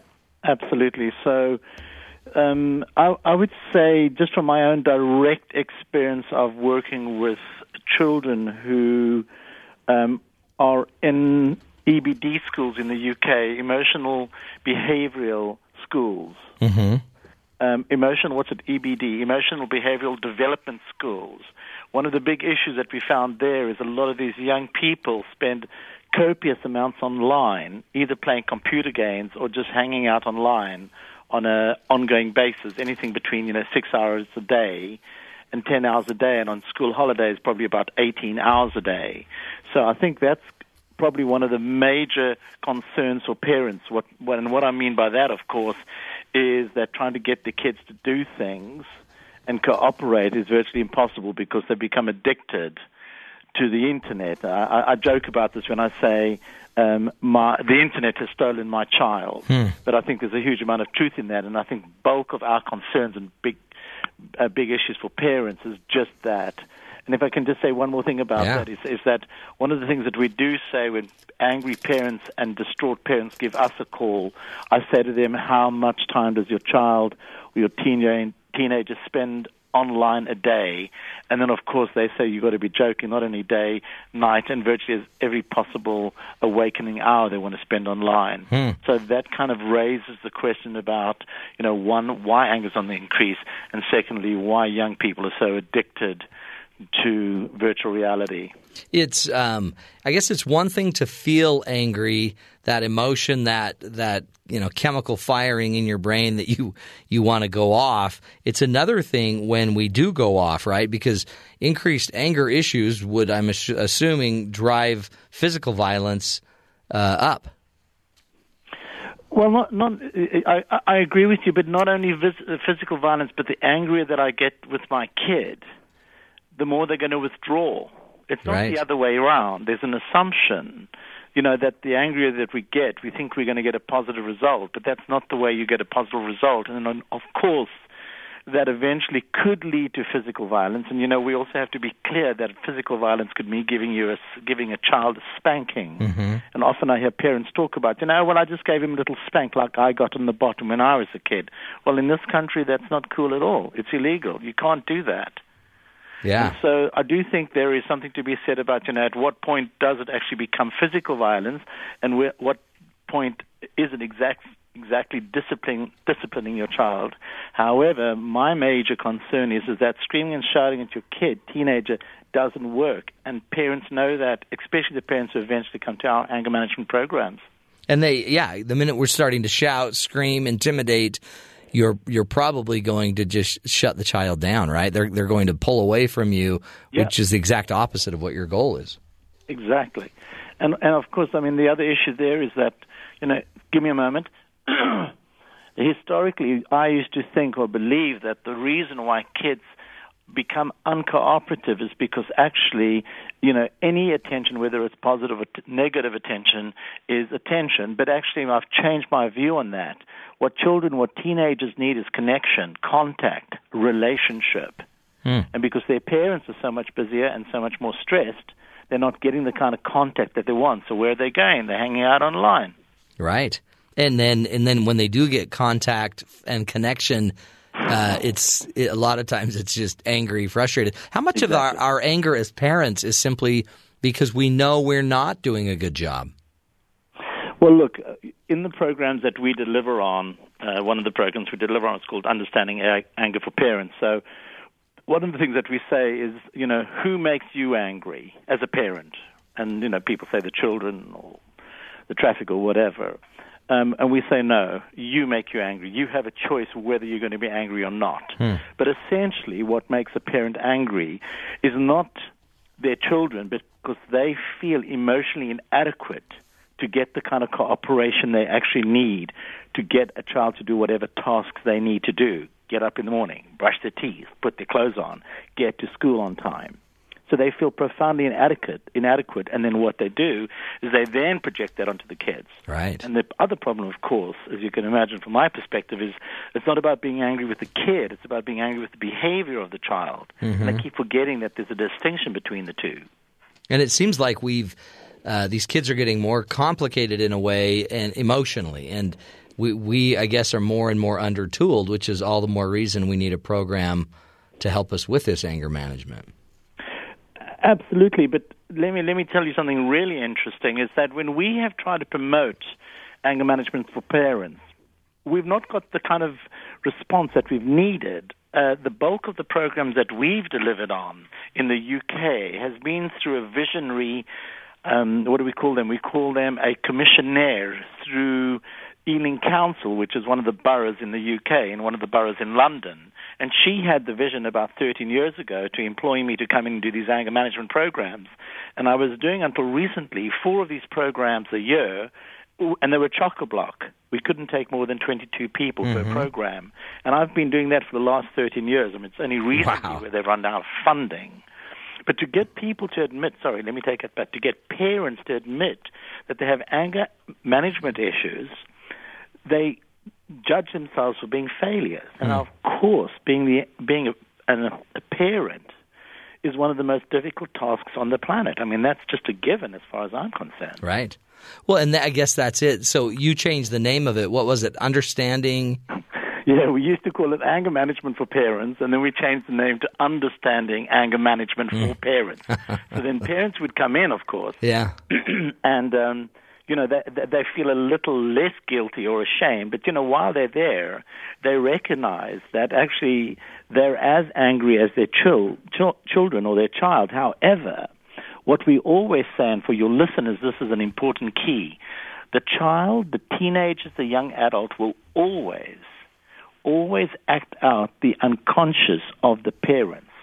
So when parents call us, we first try and identify their anger issues and whether they're angry or not. And so that is a kind of a key component to the whole issue. And as soon as we realize that there's a problem with the actual parents themselves, that is where our focus is. So give me an example of that. So if I'm stressed as a parent about finances, about the economy, and it has me working longer hours, it has me doing all of these things, is that you're saying my child is very likely to act out that financial emotional stress? So what I'm suggesting is that when I start to get into an argument and a fight with you as my partner, as my wife, my husband, and the kids observe that creates a huge amount of distress in them. And then, of course, they will act that out unconsciously, and we will act that out unconsciously. In fact, let me take that back. We'll act it out unconsciously with each other. They will act it out consciously, which increases my stress level, your stress level, and, of course, their stress levels. And stress fuels anger. So in our inability to understand and manage our emotions better, we are creating an emotionally chaotic environment. There is that, but I just want to, yes, I agree, and there is that. But just let's go back a step. So what happens is we get parents calling us and saying, I have a child who has a problem with anger. I know the problem is with the child. I know the problem is with the parents. Right. So they don't call up and say, actually, I have an anger management problem and it's affecting and impacting my kid. There's shame associated with that. So how am I going to own up to that? So let's make it about the kid. So the way that we operate, certainly now my one-to-one work, is I say, well, first of all, we start with you and your husband or you and your wife. Let's kind of get a sense of what's going on for you. I do 6 sessions with them. I literally get them on the same page as me. And actually what paradoxically happens is their relationship starts to stabilize. Guess what happens with the kids? Bingo. Healed. Their relationship starts to stabilize. Yeah. It's and so interesting. I go from 6. It's very interesting, isn't it? So I go from sometimes 6 sessions, sometimes 12 sessions, sometimes 18 sessions. And actually, I don't even need to see the kids. Yeah, isn't that great? And I mean, again, really heal thyself, right? As they start to get better emotional understanding and management of their own emotion, they probably communicate better. They can solve problems better. They can get on the same page together. And then the child just heals by watching healthy behavior. Yeah, it's pure. It is simply energetic, and I think there's another component to it. Is because when the child sees stability in the family system, they're less stressed. And when they're less stressed, there's more contact, and with more contact, they're more emotionally stable. Now, I'm slightly exaggerating that, because of course you get kids that are angry, and it doesn't come from the family system. Right. It might come from bullying in school. It might come from relatives. It might come from older siblings, younger siblings. I don't think there's any hard and fast rule. So we actually also have to look at not just the system within the family, but we've got to go out into the community. And then, of course, we also have to look at the junk that they eat. Oh, yeah. Food's a whole other story here. Let's continue the discussion after the break. We're speaking with Mike Fisher at angermanage.co.uk, a great organization in the UK working with parents that are struggling with anger management issues and how to control your own emotion a little bit better. When we come back, we'll continue the discussion, hopefully give you more tools to manage the emotion. We'll be back.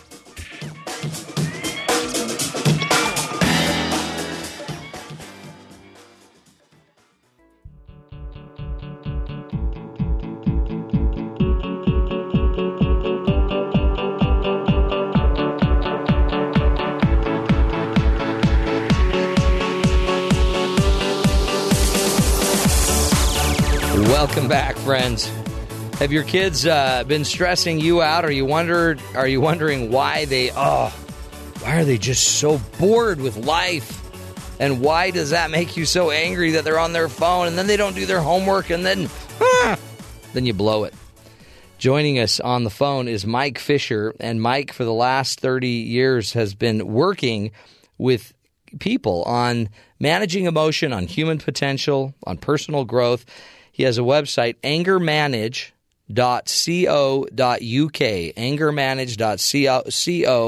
angermanage.co.uk. He's a wonderful resource in the UK to help parents understand their own emotional management. And he joins us today to walk us through an article he wrote, Why Parents Are Getting Angrier. And Mike, we appreciate you being with us. It's a pleasure. Can I just say one thing? Please. For those American parents, I also do Skype assessments and sessions internationally. So I do work across the planet. Great. So we can actually call you, have a little like a consultation with you and find out how to manage it. But you just brought up a great point that the first thing you try to do when you're working with this, even though the parents might present this as my kids have got issues, you usually have found it works better if we get the parents first to work on their own anger, I guess, as an individual and as a couple. Yes. I mean, keeping in mind, that's from just years and years of being in this business. I've been in the business for over 18 years now. And so we've kind of worked out a formula. One is we need the parents on the same page as us. Right. 2, we need as much cooperation from the parents as we do from the children. And of course, if I'm working with a child or a teenager without working with the parents, once I've done amazing work with a child or teenager, they go home to their parental home, and then the parent says something which is completely inappropriate, and they just lash out. So parents also need to find a language, a way of communicating to kind of get the response as opposed to the reaction that they need. And you've written 2 books. Beating Anger was one of them in 2005 and one in 2012, Mindfulness and the Art of Managing Anger. I mean, the anger is inside of us, right? And it comes from, I guess, some of it's conscious, some of it's probably, I guess, subconscious, conscious thoughts. Sure. And then, but so what are some of the tricks of the trade that you teach for us to get control of our emotion? So we, one of the areas that we focus on in terms of I like the idea of tricks of the trade. We talk about 6 rules of anger management. Some of those rules are directly related to parenting and parenting skills, and other rules are irrelevant. However, if you want me to talk about that, that's something I'd like to talk about. Yeah, that'd be great. Okay, so from the top, I think one of the big issues with parents. I hope the parents are listening to this, by the way. Mm-hmm. One of the big issues with parents is they take things personally. Yeah. They take it very personally if their children do not cooperate or behave in the way that they want them to. And that's the worst thing that you can do because it's not personal. The thing about a child, if a child or teenager wants to cooperate, guess what? They'll do that. Right. But they also know their parents' hot buttons. They know exactly how to trigger their parents. And so, of course, when they realize that their parents are reacting in the way that they do, it gives them more power. It gives them more influence over their parents. So, firstly, it's about how not to take things personally. Now, of course, that's part and parcel of our programs. That's what we deliver, and it's not just a 30-second conversation with you. But that's one of the rules that we work with. The second thing we look at is stop, think, take a look at the big picture. A parent needs to be a hell of a lot more objective in the context of what is actually going on. And of course, that feeds into not taking things personally. However, we need to take into consideration that a child might be very stressed, a child might be very depressed, a child might be very overwhelmed, a child might be very confused. Now, a child might not have the language, the emotional intelligence, the EQ, versus the IQ to be able to communicate and express that. So as parents, we need to start to investigate that. We need to ask a lot more questions rather than shaming and blaming. Right. And the reason why I shame and blame is because I'm taking the child's behavior personally. I'm making it about me, and it's got nothing to do with me. Mm-hmm. Am I making sense? Yeah, totally. And then they can't see the big picture, and then they just turn into a reactive ball of energy. Exactly. Yeah. And then it justifies the child's behavior. Right. It reinforces the child's behavior. You don't actually. That's the big one, because one of the major issues that we have with parents, the feedback we get from children and teenagers, my parents don't listen to me, and that's another one of the rules. Parents need to listen, not just hear, but listen. And I think there's a distinction between the two.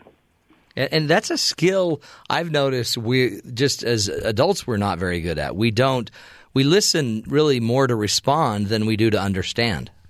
Yes, exactly. So parents need to get better at listening. Absolutely. So we've got stop, think, take a look at the big picture. It's okay to have don't take anything personally. Listen. The other major resource is using your support network. So, it's fascinating with the parents that we work with. They live and they work in isolation. Most of them are stressed out and exhausted. And they don't really have the kinds of community that they need in order to get the necessary support so that they can take a break. They can take time out.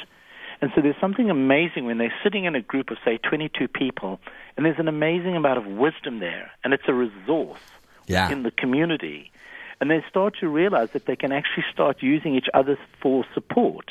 So they connect and they develop these relationships to offer wisdom, words of advice, maybe even become really good friends, whereby they can actually support families as and when they need it. So, myself and my wife might want to go out for the evening. I know I can possibly call somebody in my support network to do a bit of babysitting. Yeah. Or, get together as families and friends. No, I love that. We, in fact, I noticed my parents divorced when I was younger, but it was our support network. It was our church family, our neighbors, friends that would kind of fill that void. and help my single mom out. And it was really ended up being those people, a lot of them, that influenced me so greatly. Yes. It's powerful. And so, exactly. And so support is absolutely fundamental. And then the other rule that we introduce is parents using an anger management journal. So what I mean by that is that, if you allow yourself to ruminate, whereby letting the anger go round and round and round in your head eventually drives you nuts. Right. I mean, there's an American saying, as you probably know, don't let anger rent space in your head. And so that's often what happens. So we become consumed by negative thoughts as opposed to positive thoughts. And so by using an anger journal, it is just another very effective way of managing those emotions and those feelings.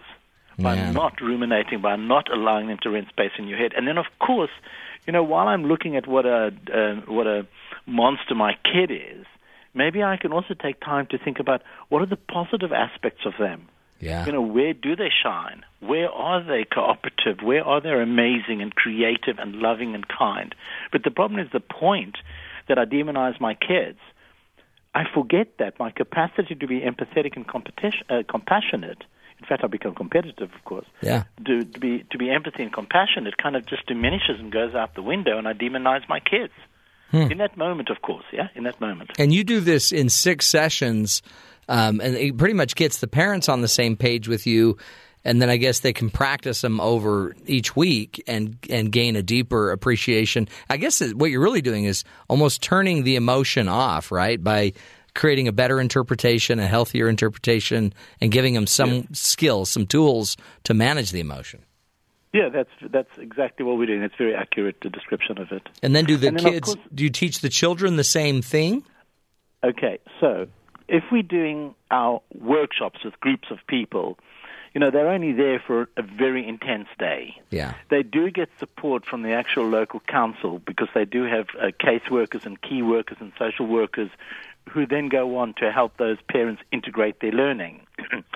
In the one-to-one work, I probably do an average, let me just be very clear, so it's 6-12, probably of average between 12 and 18 sessions. But by the time we get to the 12th session where I'm interviewing the kid or doing an assessment for the kid's in a very different space. Mm-hmm. Simply because his parents are stabilized. So in recent years, I can tell you now, I hardly ever work with teenagers and kids. I tend to just focus on the parents. Yeah. And something stabilizes. However, I also suggest books that they can read. Yeah. So they can continue their learning. Yes. And they can go deep as they want to go. Absolutely. Because, sometimes what happens, I'm not a child behaviorist. A child behaviorist is the kind of bloke or woman that can help you to get your kids out of bed in the morning, get them dressed, get them to school. That's very much about child behavioral management. That's not my gig. I'm a therapist. I'm teaching people how to manage their anger. But the kind of questions they then ask me, how do I get him to bathe? How do I get him off the computer? And there are people like Jesper, who's I think is a Swedish bloke who really, really knows his stuff. And there are people like Charles Taylor in the UK and Warwick Dyer in the UK. These guys will tell you how to get your kids to cooperate, not manage their anger, get them to cooperate. And so I guess that when I think of all of this, man, there's so much that we need to learn as a parent. And I guess the first big learning is don't pass all your power off to your kid. Don't make them be the blame. Don't make them be the answer. Yes. I mean, really what I often say to parents is that, every time you act out in anger, you give your power away. Mm-hmm. So, it's for us, we're not saying get rid of your anger. We're not saying deny your anger. We're saying find a way to communicate and language your thoughts and feelings. And so you start by expressing yourself by saying, I feel angry with you. Or I say, I feel very sad and hurt, scared and angry because I'm actually struggling to get you to cooperate. And at this point, we need to find a new way of getting you to cooperate. So let's have the discussion. Let's explore this in more detail. So, you begin a communication. Mm-hmm.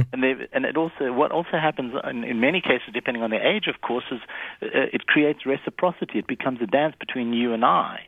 But kids want to be understood. They want to be valued. They want to be respected, just like parents do. Right, right. So, often parents focus on the symptoms. They don't focus on the causes. And the causes primarily is that teenagers want to be loved unconditionally. And if they don't get that, it's definitely an obstacle that actually creates suffering and pain. Yeah. Well, I couldn't agree more. And we got to get out of all that smoke and get down to the real fire, the real issue, that just desire to be connected to somebody.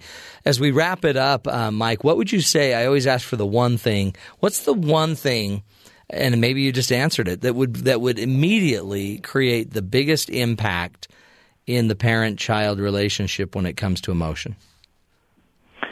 God, there's not just one thing, but I think the closest I could get to that is that what I have to realize is that the reason I'm angry with the child is because I'm actually inadequate in being able to get them to cooperate.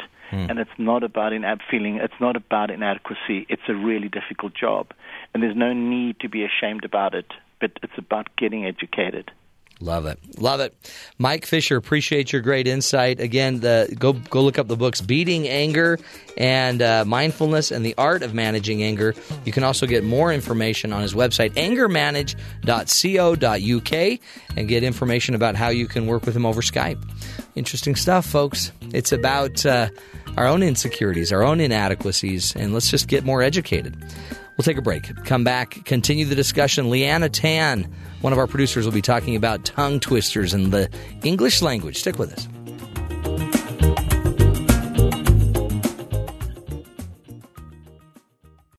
Because life doesn't come with a handbook, you need a coach.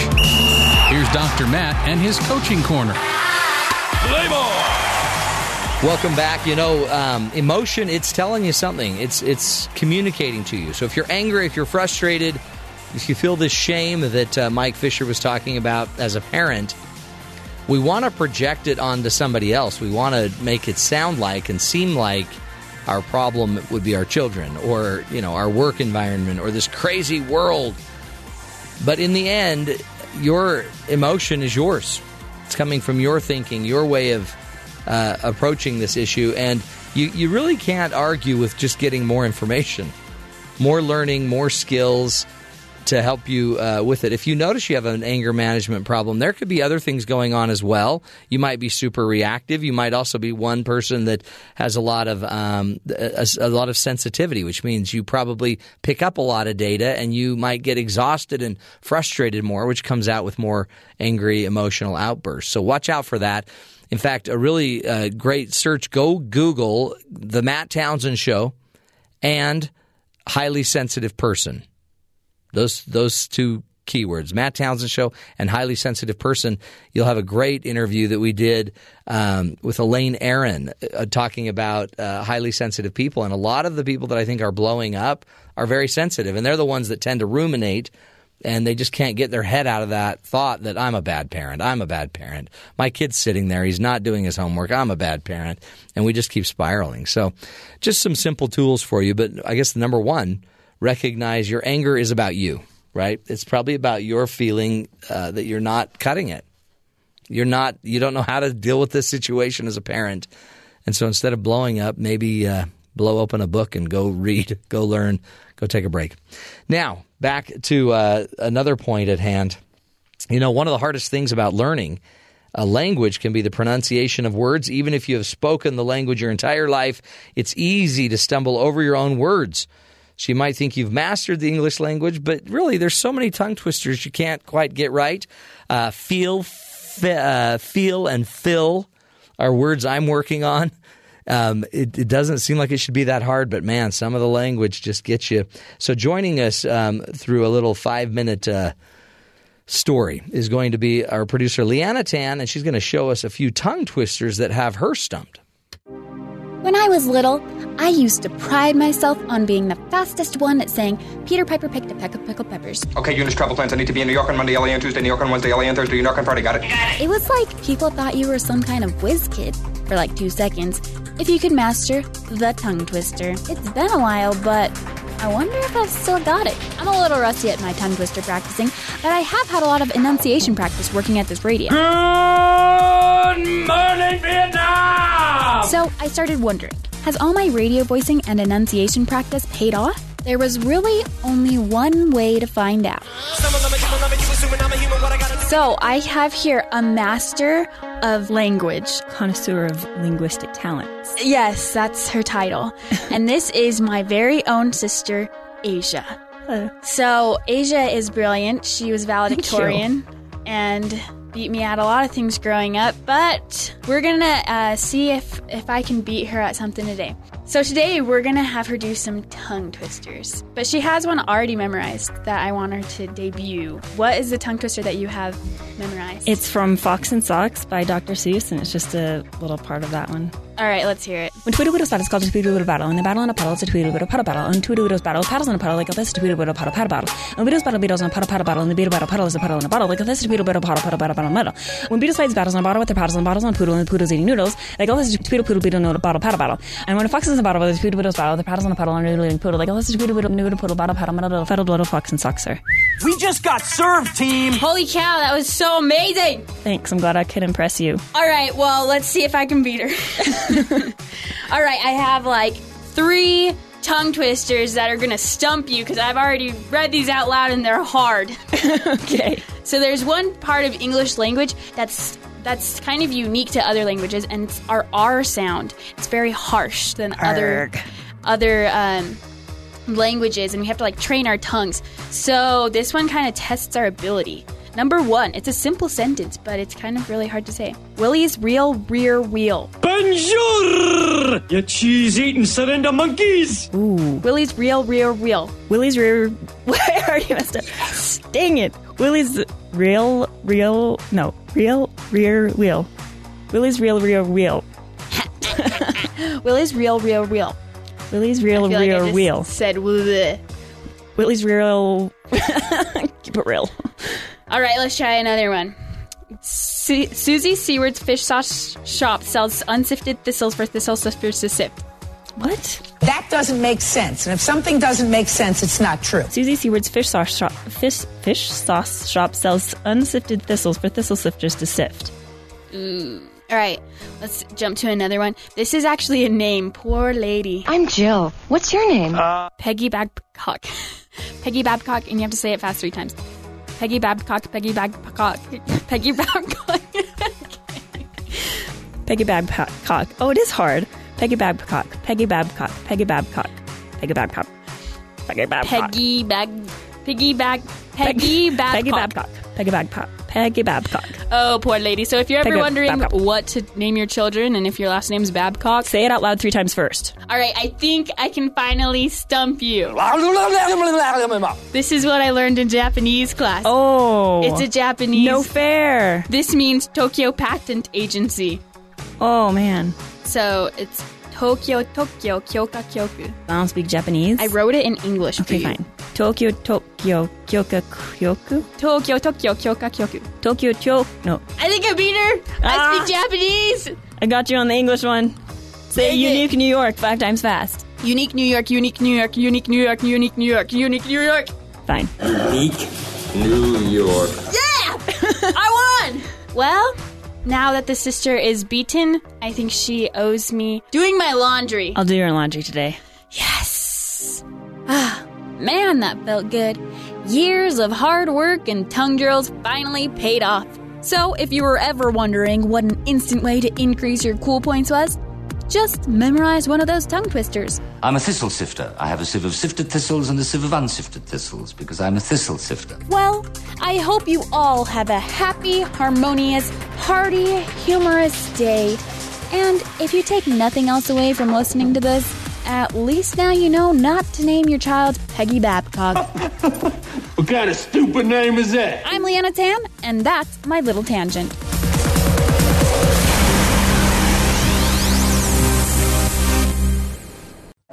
This is the Matt Townsend Show. Your guide on the side. Follow Dr. Matt on Twitter at Dr. Matt Show. Call the show at 1-855-CHAT-BYU. This is the Matt Townsend Show. Dr. Matt Townsend. Now on BYU Radio. BYU Radio. Welcome back, friends. Happy Monday to you. It's hour number 3 of the program. Today, we got a great show. We're going to be talking with Kim Giles, who is she's a coach, a relationship and life coach, and she's going to be getting in deep into your relationship problems. Who really is to blame? Maybe if we took a little bit more blame ourselves, you might be able to solve things faster. So we'll be talking relationships with Kim Giles. Also, boy, what a better day than Lumberjack Day. I know a lumberjack in rough blue jeans. He's the toughest man. I have ever seen. With his flannel little tribute shirt, to the flannel shirt and the blue jeans of the lumberjack. And if you watch the Lumberjack show on A&E, he's also got a mouth like a sailor.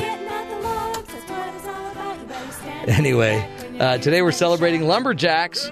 And Monty Python put together the Lumberjack song, which we will be playing later in the show. Stay tuned. With our good buddies at BYU Sports Nation. We're here to give a tribute. Also, it's Batman Day. Yo, Joker, you're in for it now. You're just a failed college clown. You're doomed to a life of crime. And this is the epic rap battle with the Lego Batman and Lego Joker. I got more coppers than the NYPD. Alfred hooks me You know, up. not everyone can pull off an epic rap battle. In fact, I kind of believe many shouldn't try. Take that. It's hard to get a real good epic rap. So happy Batman Day. Purpose of Batman Day is to celebrate the anniversary of the character's first ever appearance, which was in Detective Comics number 27 way back May 1939. That's a long time Batman's been alive. It's amazing how well he's doing. You'd think he'd be just old and tired by now, wearing Batman jammies in the senior center.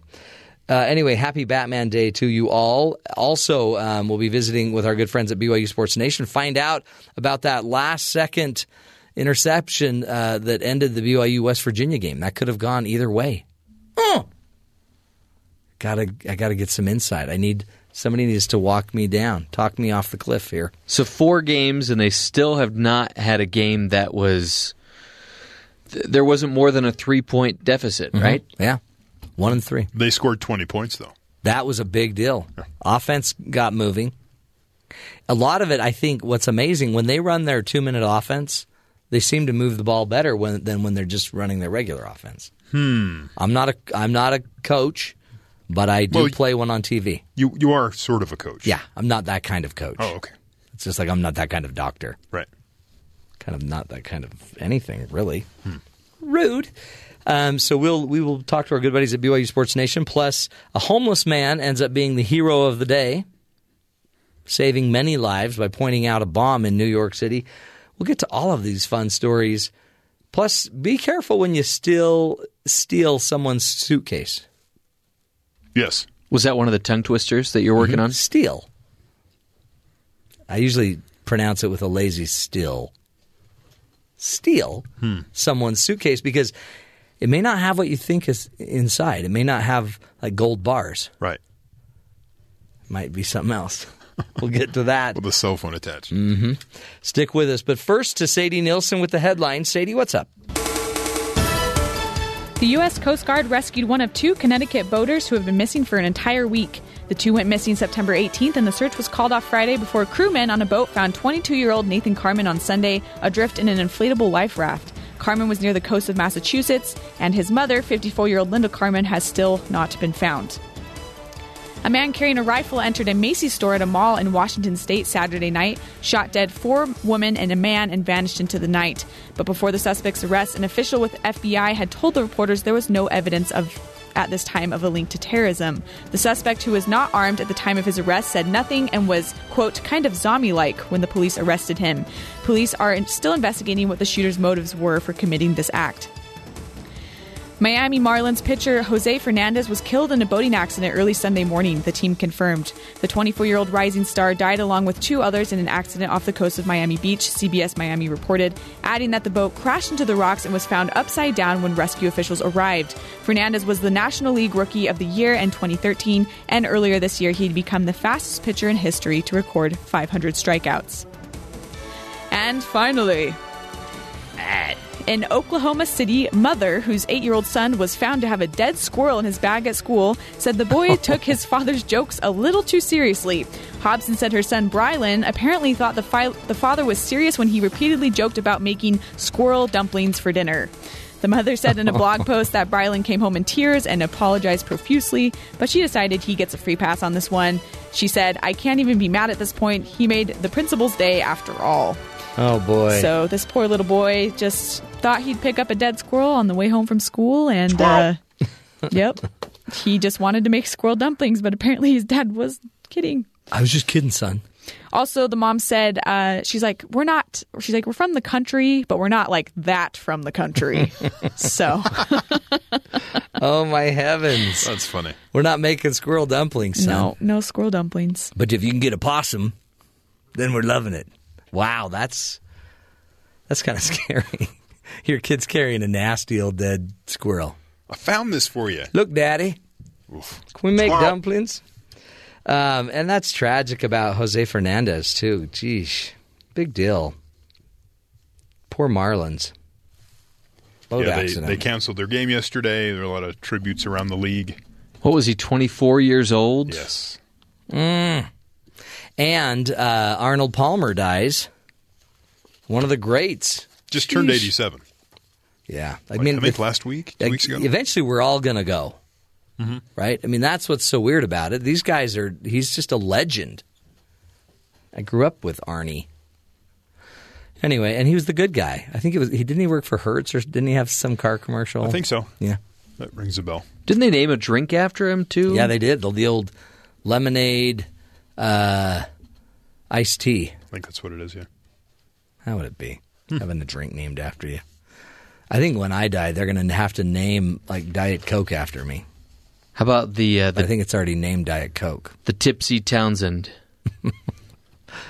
Well, I don't know what that means. Do I seem tipsy? There's days. There are days. That's just when I'm sugared up. The Sugared Townsend. Well, we got a great lineup for you. Tons of stuff to talk about. One thing we just ought to get to right away. A thief was probably hoping for a tablet, maybe some other valuables when he broke into a car and stole a suitcase near the airport last week. But the 46-year-old man reported that someone had used a pry tool to break into his rental vehicle and make off with this suitcase. The man told police that there was nothing in the suitcase except dirty clothes. Go! Yeah. So all you get for all of this work is now he's got to go do this guy's laundry. It's like those storage garage auction shows. Yeah. You just don't know what's in there. Yeah. Ooh, now he's got I wonder what's in dirty the clothes. suitcase. I bet there's gold bars in those suitcases. Nope. Just dirty, nasty clothes. And then what do you do? Bring them home? Do your laundry to then take them and sell them? No. Yeah. Don't ever buy clothes. Used clothes. You're probably not going to make your money back on that one. Not a good investment there. It's so hard to be a criminal today. What other headlines do we need to pay attention to, Terry? Last week, the big news was some big news was Galaxy Note 7, the phone. Yes. The Samsung Galaxy Note 7 was catching on fire. I hear it's on fire. It's hot. There was a certain percentage of the phones you'd plug them in and the battery would explode. There's cars catching on fire. People had their phone blow up in their pocket. Holy so they're getting cow. like third-degree burns on their legs. Those are tough commercials. Just some crazy stuff. It says here, in the race to sell smartphones, it turns out that Apple was the tortoise. Samsung was an exploding hare, if you will. Sources tell Bloomberg that Samsung rushed the Galaxy Note 7 to market to take advantage of what the company had discovered would be an unexciting iPhone 7 from Apple, which is true. The phone they put out was basically the same. Kind of boring, just a different phone jack. The sources say suppliers were under pressure to quickly deliver new features for the Note 7, including a more powerful battery, which resulted in the production error at one supplier that caused faulty batteries, which were not uncovered during the rush testing process, which led to explosions. Battery fires were reported. Global recall happened. That's something it's very rare that you get the government telling you not to turn on your phone. Yeah. Or you get on an airplane and they say, they usually talk about your electronic devices, but they name specifically your phone name, model. Don't turn this phone on. Could it be worse advertising? You're on an airplane. If you have a Samsung Note phone, 7, I guess, please turn it off so that we all don't die. Yeah. Thank you, Samsung. Thank you. We appreciate it.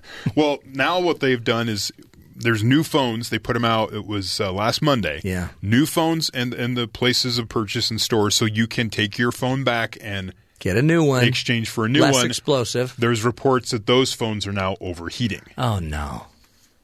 Did you say there was a Total Recall? Total Recall. Great movie, by the way. Get rid of the Galaxy 7. And they did recall and make a lot of noise, a lot of news, and people still weren't turning their phones in. They're like, it's fine. My phone works. You know what? It's just a little hot. Sure, I can light a cigarette with my phone, but just a concern for you, everyone near you, whatever you're traveling in. Yeah. Holy cow! You can't. Poor Samsung, because the lawsuit, weren't they in a lawsuit too? And didn't they win the lawsuit against Apple? I believe, yes. And yet it doesn't seem to have given them an advantage. It depends. They've lost, they've won. They're just trading billions. Right. So it doesn't really come down to much. And others, do you use, say, like a Craigslist, or do you sell things online? No. I buy stuff online, though. Do you buy it from, like, individuals or companies? I buy it from a company that rhymes with Cramazon. Cramazon, gotcha. So a couple weeks ago, my wife and I were looking for a dresser. Okay. We went to the store that sells the dresser. They did not have the dresser. They said it would be Target. It was IKEA. Okay. But they would have this dresser in a couple weeks. My wife didn't want to wait. She wants it now. She's having a baby. She's must nesting. Nest must now. Do it now. So I'm trying to talk her off the cliff. Yeah. She's not having any of it. So she jumps online, some local shopping area websites. Sites. She found someone locally here who had that dresser. It was pre-built. She couldn't use it, selling it. Bingo. So we text her, everything's set, ready to go. I show up on a Saturday afternoon. She gives us an address. We show up at a storage facility, drive in. They open the garage. I hand her the money. We put the dresser in the back of the truck, drive away. Bada boom, bada bing. No problem. Those types of interactions have led to theft, murder, all kinds of assaults, all kinds of problems. On Craigslist is one of the areas that it's really bad. So the question is, how do you protect yourself if you're going to sell something online? You send a big lug like you. The woman I bought the dresser from shows up with her brother. Yeah, so right? So as not to be mugged by you. Now, I show up with my brother, but he had the truck, so that was when he was there. So, but in Buena Park, California, the police department unveiled this week 2 marked-off parking spaces at its headquarters where Craigslist and other such transactions can play out. Huh. So you say, meet me at this police department. You park in these spots, make your transaction in front of the police station. Oh, what a great idea. So that there's this perceived safety that you're standing there in front of a police station. It's a someone's not transaction going to do zone. anything. Yeah. I like that. So they do that, and it says here that Buena Park police received dozens of reports of in-person exchanges ending in theft, physical injuries, in some cases armed robberies, which are common throughout the Orange County area in California. Meet me down in an alley, in a dark alley at midnight. I'll be dressed like a clown. Right. So in that exchange zone, they have a surveillance camera. Love it. They have different security measures that way to try to make it more safe for people trying to do some Who's going to mess with that? Right. This is one of those situations in which I think in my mind, what would I do if this happened? So I think maybe I'll tell the crook that if a friend doesn't hear from me within 5 minutes, they need to call the police. Yeah. That's a great plan. But wouldn't you rather just pull into a police station and just do the little transaction in the front of the police station? No, because I want to have that feeling of power. You want, and 2, you're a little edgy. You want to live on the edge. You don't know, are they going to pull a knife? Are they going to shank me? Yeah, it's good to know. Shank you. Shank you. Okay, we will take a break. When we come back, Kim Giles will be joining us from Clarity Point Coaching, walking us through how you might want to point the finger at yourself when it comes to your relationship problems. I know it's a lot easier to point it at everyone else, but start with yourself. Stick with us. Interesting learning straight ahead. This is the Matt Townsend Show, helping you live longer and love stronger.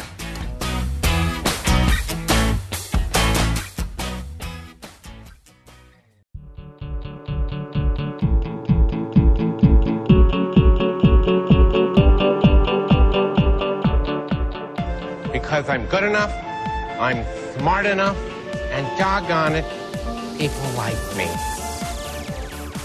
Welcome back, friends. That's one of the great Saturday Night Live skits. What's his name? Stuart Smalley. Stuart Smalley. He always talking in the mirror. Doggone it, people like me. Joining us to help us through one of our relationship, really probably one of the biggest, I think, life issues is where we tend to focus the blame, and who better to teach us than our own Kim Giles. Clarity Point Coaching is her website. If you go to claritypointcoaching.com, you can get all the information you need about her books, about all of her writings. She writes per pound. There's more free, awesome information on her site than I think any other site per pound.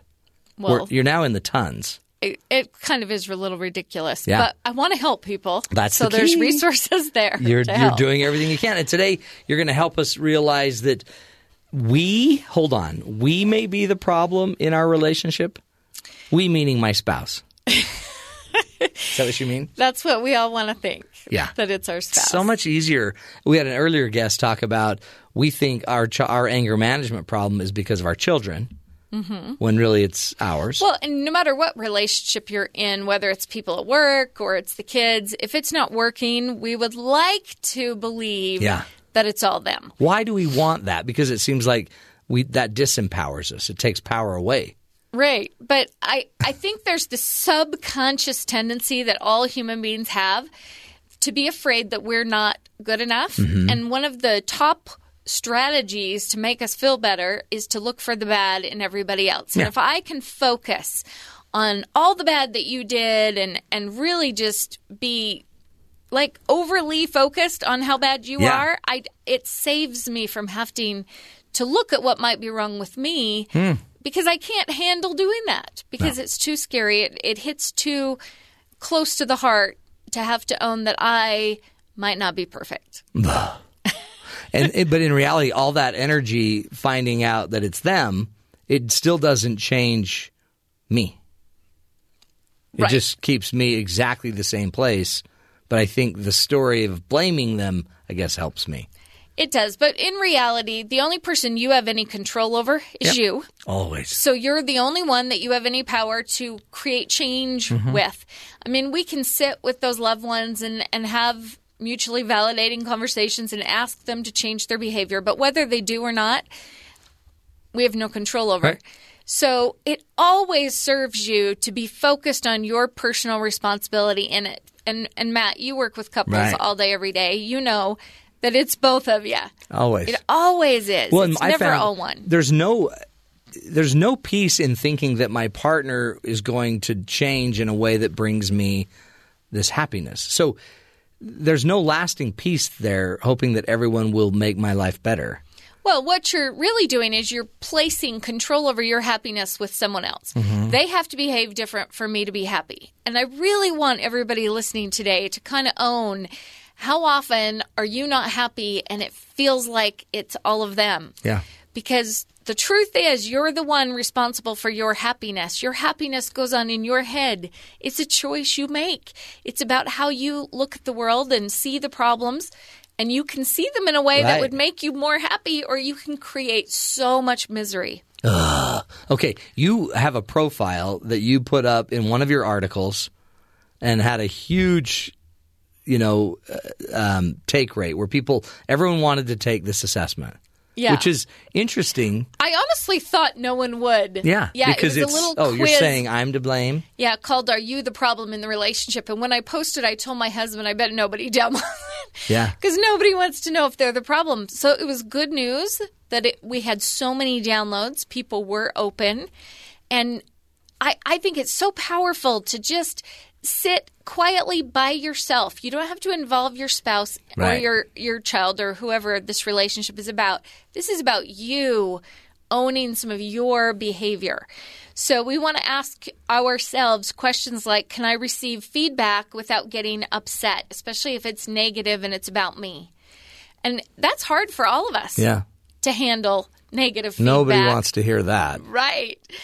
But if you can't do that, it's going to be hard for you to create a healthy relationship, because the truth is both of you are going to make mistakes, and you're going to have to give each other feedback, or it's not going to work. So true. Right? Yeah.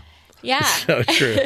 Another question, can I sometimes be opinionated and give a lot of unsolicited suggestion or advice?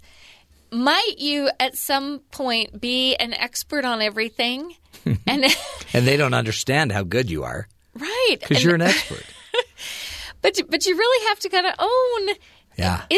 Do you think this might be an issue with you? Right. In conversations, do you do a lot of the talking and not a lot of listening? Because if you do, you might be the you problem. You might be part of the problem.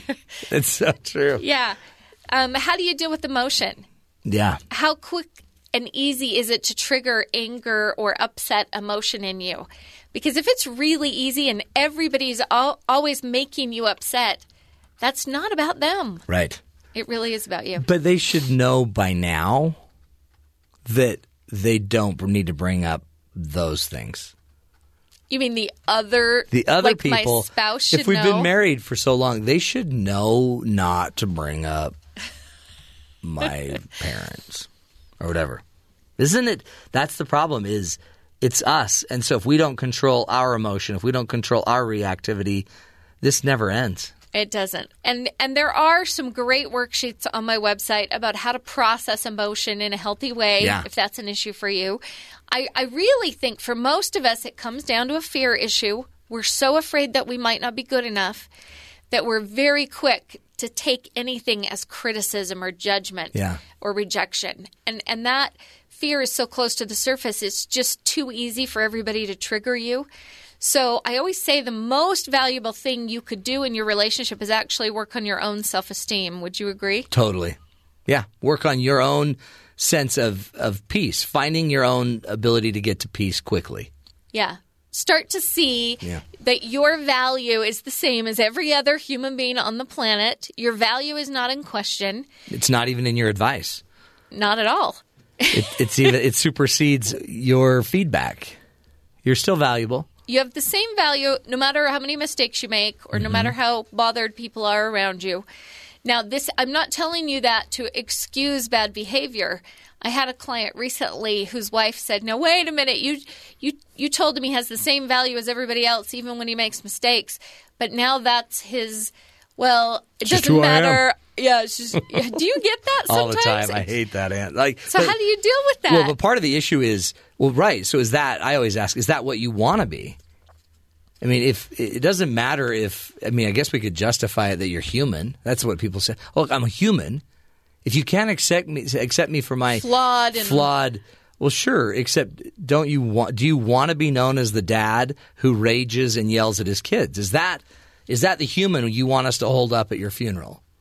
Right. Because if you don't, then quit. Is this behavior working for you? Right, exactly. Right? Is it working for you? Is this it? Yeah. So part of the article that got published today on KSL was along these same lines, and we gave 3 hints to kind of become more aware. Let's take a break, come back, and teach us the 3 hints. Okay. I mean, we can take the assessment, too. If you go to claritypointcoaching.com, you can find the assessment there. But we'll also come back, and you'll give us the 3 keys, 3 hints. Are you part of the problem? How to manage it, folks. Stick with us. More with Kimberly Giles from claritypointcoaching.com.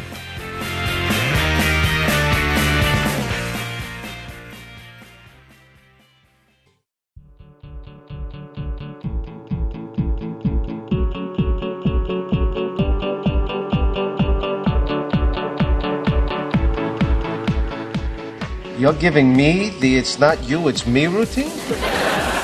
I invented "it's not you, it's me." Nobody tells me it's them, not me. If it's anybody, it's me. You gotta love a little Jerry Seinfeld action. Great show. Great show. Joining us is Kim Giles from claritypointcoaching.com.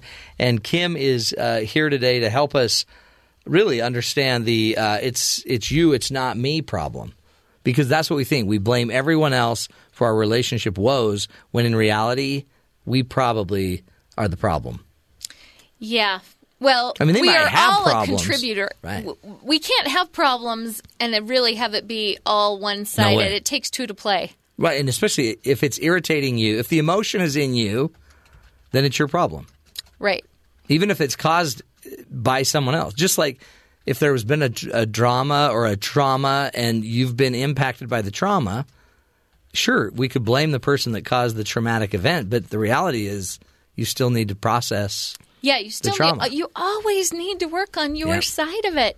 And the interesting thing is people who will take personal responsibility for a relationship issue and really work on themselves, some amazing things happen. First of all, the other people start to gain a huge new level of respect for you. Mm-hmm. Because anytime I see the people I love really doing work and really changing, I mean, I know it takes work and strength to do that. So they gain so much more respect that that's halfway to repairing the relationship right there.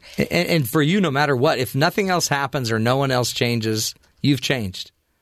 So your peace will come by your change, not the hope of your partner figuring it out. Right. And you're going to have a lot more happiness whether they change or not. Right. You're going to be happier. Take that one to the grave. Yeah. So give us you have 3 points or keys, right? Yeah. So the first one is become really aware of the most common feedback that you get from other people, especially if there's a pattern.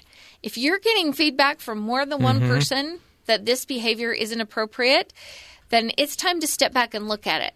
And understand that a lot of your behavior may be in your subconscious programming. You're not choosing to behave that way. You may not really be aware of it. Right. But if everybody's noticing it, it's there. It's and right we there. need to take a look at your programming and maybe learn some new procedures. I mean, really, we learn what we experience as a kid. So if your parents had horrible skills to process emotions, you learned them. You got to upskill. Yeah, you got to learn some new things. That's a great point. Just become aware. I mean, and if you're getting told you're mean or you're rude or you talk too much or you're the devil, spawn of darkness. That might be a hint. Pay attention. Yeah. We also want to look for common behavior patterns that show up over and over again. Right. And like I'm sure you've noticed this with most couples, it's the same fight. Yeah, yeah. They just have the same fight over and over and over and over.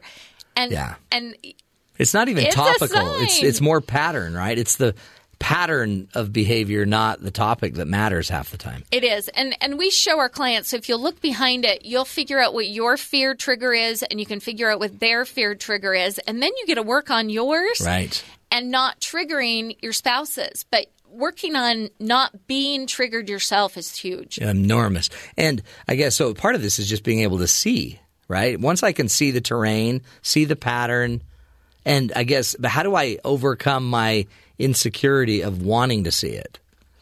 Okay, so that's where we do a lot of work with clients, and you've read my book. We talk a lot about getting a different perspective about yourself and your value and viewing life as a classroom, not a test, which means all of these experiences are here to teach you things, but they don't affect your value. So from that space, I can look at those faults, weaknesses, mistakes, the places I need to do work, but from a space of, these are great lessons, but I still have the same value as everyone else. Love it. And getting back to that helps you not have to come from a reactive position. Now I can just accept, okay, what you're saying to me isn't me. Yeah. Okay, good. So last one, real quick. If you always find yourself hurt and mistreated, and you be honest, are you in a victim state a lot of the time where everybody is always doing you wrong? The chances are very high that this is you. That, people around you do things wrong, but if this is a behavior that's just over and over and over and over with you, you're always being mistreated, chances are you're reading things wrong. You're taking things as mistreatment or insults that are not about you. So if this is a really common pattern, it should be a red flag for you that there needs to be some work on how you experience things, because the same thing that offends you may not offend other people. Right. It has to do with the way you've been programmed to see it. And you can change it, but the first step is you've got to take personal responsibility for it. What if you're married to somebody or in a relationship with somebody that if you actually own it, they take advantage of your owning it? Like they actually use it. Ah, okay, exactly. And because then you can't be vulnerable. It seems like people would say you can't be vulnerable and real because the person you're with. I mean, and it makes sense if they've been in a pattern with you for years and Right. neither of you have been real. Then all of a sudden, when you are, they Yeah, they still let might. you take all Right. the blame. All right. So really what we want people to do, Matt, is become accurate. And Right. sometimes getting accurate should involve some outside perspectives, which is why Right. we encourage people to get some get help. help, get some coaching And or don't whatever. wait until you're on the verge of divorce. At the first sign of problems, let's Right. upskill and let's learn some ways to identify what's acceptable behavior in somebody else. Mm-hmm. So I know last time I was on the show, we talked a little bit about psychological inclinations, which you can read more about on my website. But you may have a spouse that's in a psychological inclination that is so delusional about their own responsibility and anything, that they'll Right. let you take the blame for all of it. And we want to help clients become accurate about that so that they aren't walked all over. But you're still better served to be in a position of informed and understanding, even if the other person keeps taking advantage of it. That's still a better position than to have two delusional people. Oh, yeah. Two heads are better than one, but one's better than zero here. So if I can get one head less delusional, more informed, they still may do the same pattern, but you'll see through it quickly and see, okay. Right. And you're not going to be able to change that person's behavior, especially if they're happy to let you take the blame. Yeah. So you need to become even more bulletproof about your value, the worse Right. behaved that your spouse is. And you'll be able to communicate it better to them, actually show them better than you would if you're both delusional. And it only makes That's sense. our advice for the day. Try to have at least one of you that's not delusional. Yeah, be less delusional than your partner. It's a good well, tip. Man, great stuff, Kim. Again, Clarity Point Coaching is the website. You can go find the assessment. And the assessment, is it under the... It's actually under the Natural Solutions page. Yeah. And they can click on relationships, relationship skills, and it's under there. Sweet. Yep. All right, Kim Giles is her name. Check out the website, claritypointcoaching.com. Just Google her, Kim Giles. She's everywhere. And we couldn't do it without her. We'll take a break, my friends. Come back, visit our good buddies at BYU Sports Nation. Stick with us.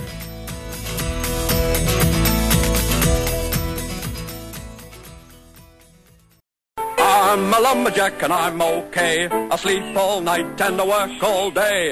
He's a lumberjack and he's okay. He sleeps all night and he works all day. Welcome back, friends. We're going to shoot it down to our good buddies, two of my favorite lumberjacks from BYU Sports Nation, Spencer and Jerem. Hello, lumberjacks. What's up? What's that?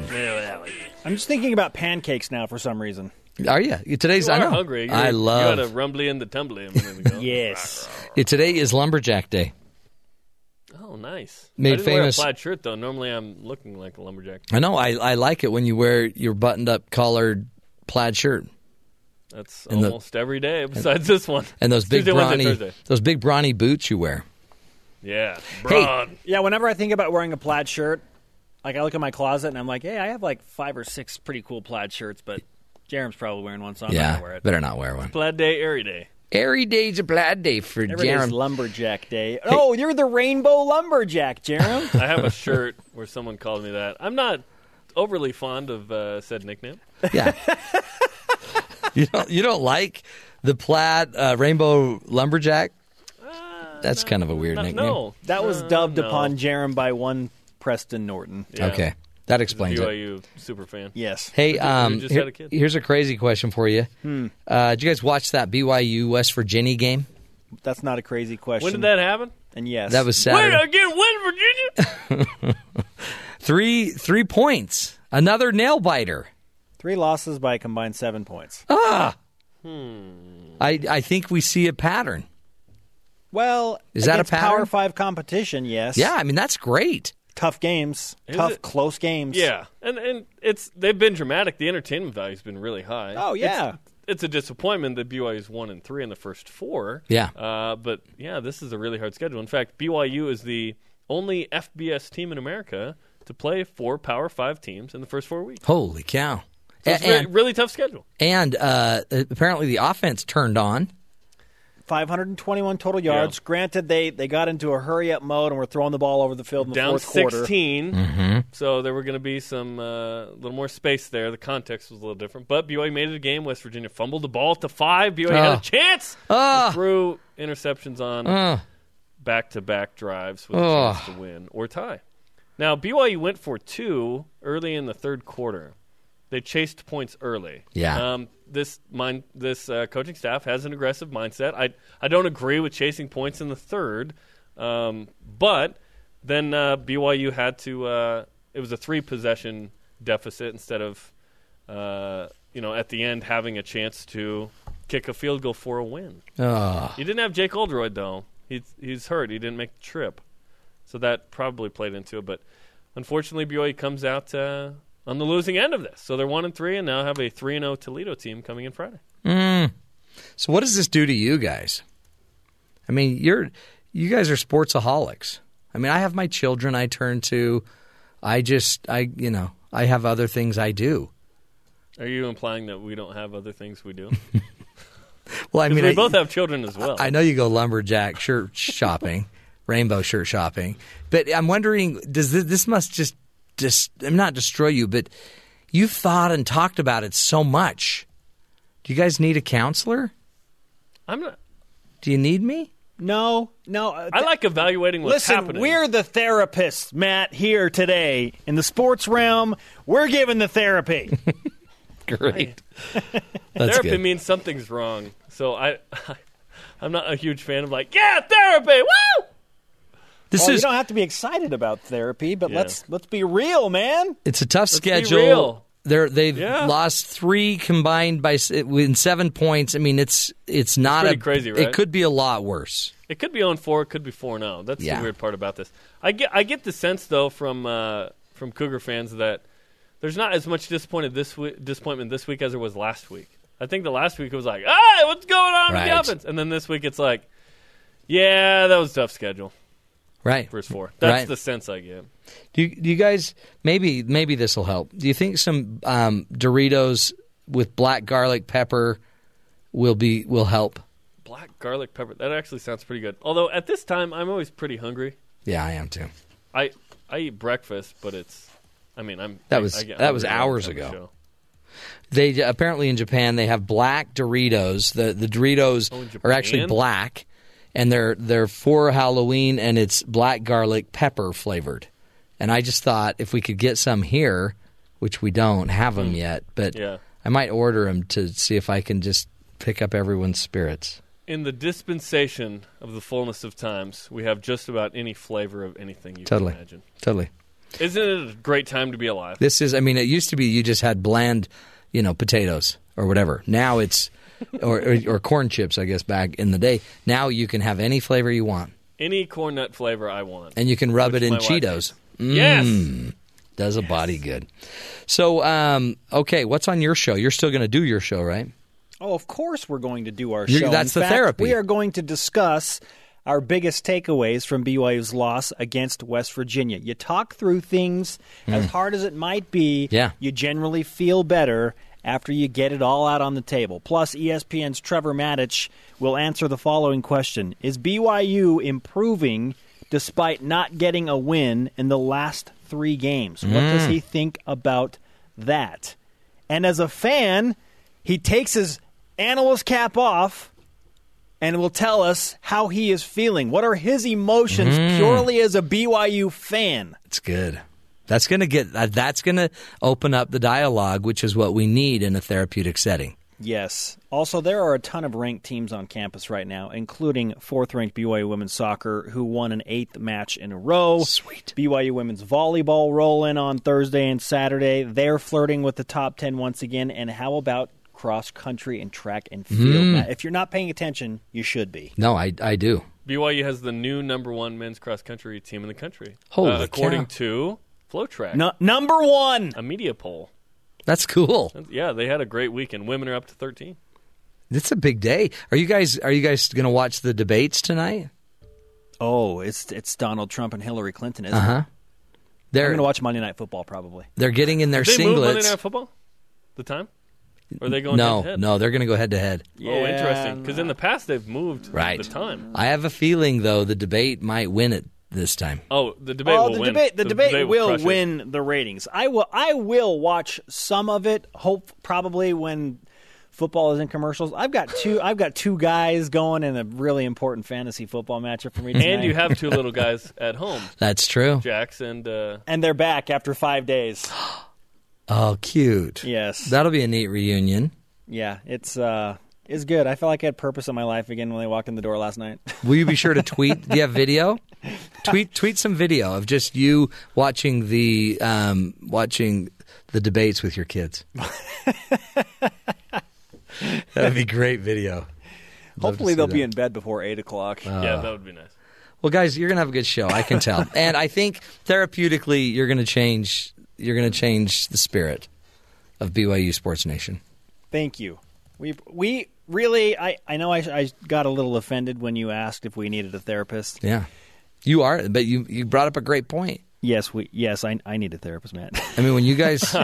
Yeah. I'm not in this to do the therapy. I'm in this to share what I think about things. That's it. I'm not here to make I'm anyone just angry feel better. because I need a therapist. Yeah. I'm here to share my opinion. We talked about anger management on the show today, so if you guys need, just go look up our anger management show. Okay. And I think I understand why you're frustrated. Your children haven't been there, so you weren't able to have that impact that you're normally having in life. Oh, this is getting deep now. He's talking to you, Smith. Oh, I know he is. I'm just processing what he just said. And now they're home. Now you can diaper. Now you can get them ready, put their jammies on, give them their bath.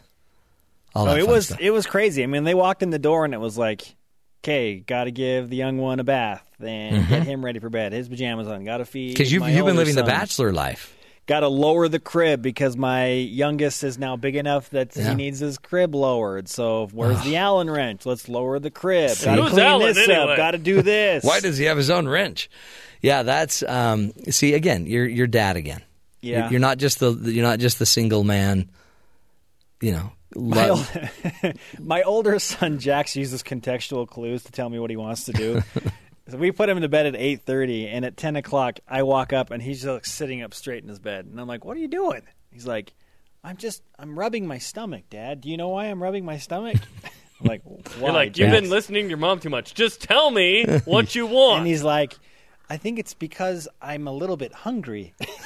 Then say you're hungry, son. That's great. So we fed him pizza at 10 o'clock, and then I put him in bed, and he's like, now I'm tired. Now I'm tired, Dad. Now, and then he just puts his head on the pillow. Yeah. Teaches the little pizza. See, you're good. You'll be healthy now. Good luck with your therapy session with Cougar Nation. Thank you. Have a great show, gentlemen. All right. Knock 'em dead. Yeah, that's a big deal. They've got to go create the dialogue, the context for all of the Cougar fans that are struggling, thinking, what's happening? But they make a great point.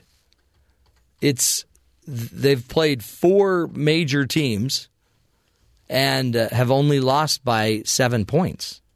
That ain't bad. That ain't bad. Missed it by that much. Again, sad day. Arnold Palmer's passing this last weekend. I mean, there's just certain people that you like and you think, wow, what a great guy, great service to the community. So our prayers go out to the Palmer family. I don't know. It's just you want guys like Arnold Palmer again. Life seems so much simpler back in the day. Died at 87. The king of golf, it says in USA Today. He died waiting to undergo a heart surgery. And, the presidents loved playing with him. Just a cool deal. All the way, also, LSU fires head coach Les Miles 4 games into his 12th season. Ouch. It's a big deal. He was supposed to have a pretty good team this year, and I think he's 2-2, and I think they're frustrated with him. Do we know why he got fired? Just got to win. Winning enough. Got to win. It's not enough. You're LSU, for heaven's sakes. You just got to win. And, what do you do? It's a cutthroat business those guys are in, To have to win every single weekend. Well, as you know, we always like to end the show on a hero story. And our hero today is from New Jersey, Elizabeth, New Jersey. Lee Parker still pictures the explosion that could have happened if he had dropped the backpack he took from a garbage can on Sunday night while a friend was buying beer. He said, I see it sometimes in the back of my mind, and I know I need to get past it. The 50-year-old homeless man from Elizabeth, New Jersey said, but I feel good. I'm okay. I'm grateful. Authorities say Parker and a friend contacted police after finding a bag near the Elizabeth train station Sunday. One of the bombs exploded while a police robot was trying to disarm it. Other devices found inside were taken away by investigators. Police say that the bag was left by Ahmad Khan Rahami, who was charged with planting bombs that exploded in the Saturday in Manhattan and Seaside Park, New Jersey. So if it hadn't been for this Parker, he was going through the bag, saw something was wrong with the heavy backpack, looked inside, saw some wires, and then, at first he thought they actually were decorative candles. Then he realized, whoa. Parker dropped the bag, went with his friend Ivan to call the police. I don't like to think about what could have happened, but I'm just so blessed and glad it didn't, Parker said. I still have my 9 lives, I guess, and I'm going to keep trying to live them well. So Parker is staying at a local hotel paid by the Elizabeth nonprofit that helps homeless and working poor. So a little shout out to you, Lee Parker. You're a lifesaver. You're the hero of the day. Just being there and paying attention.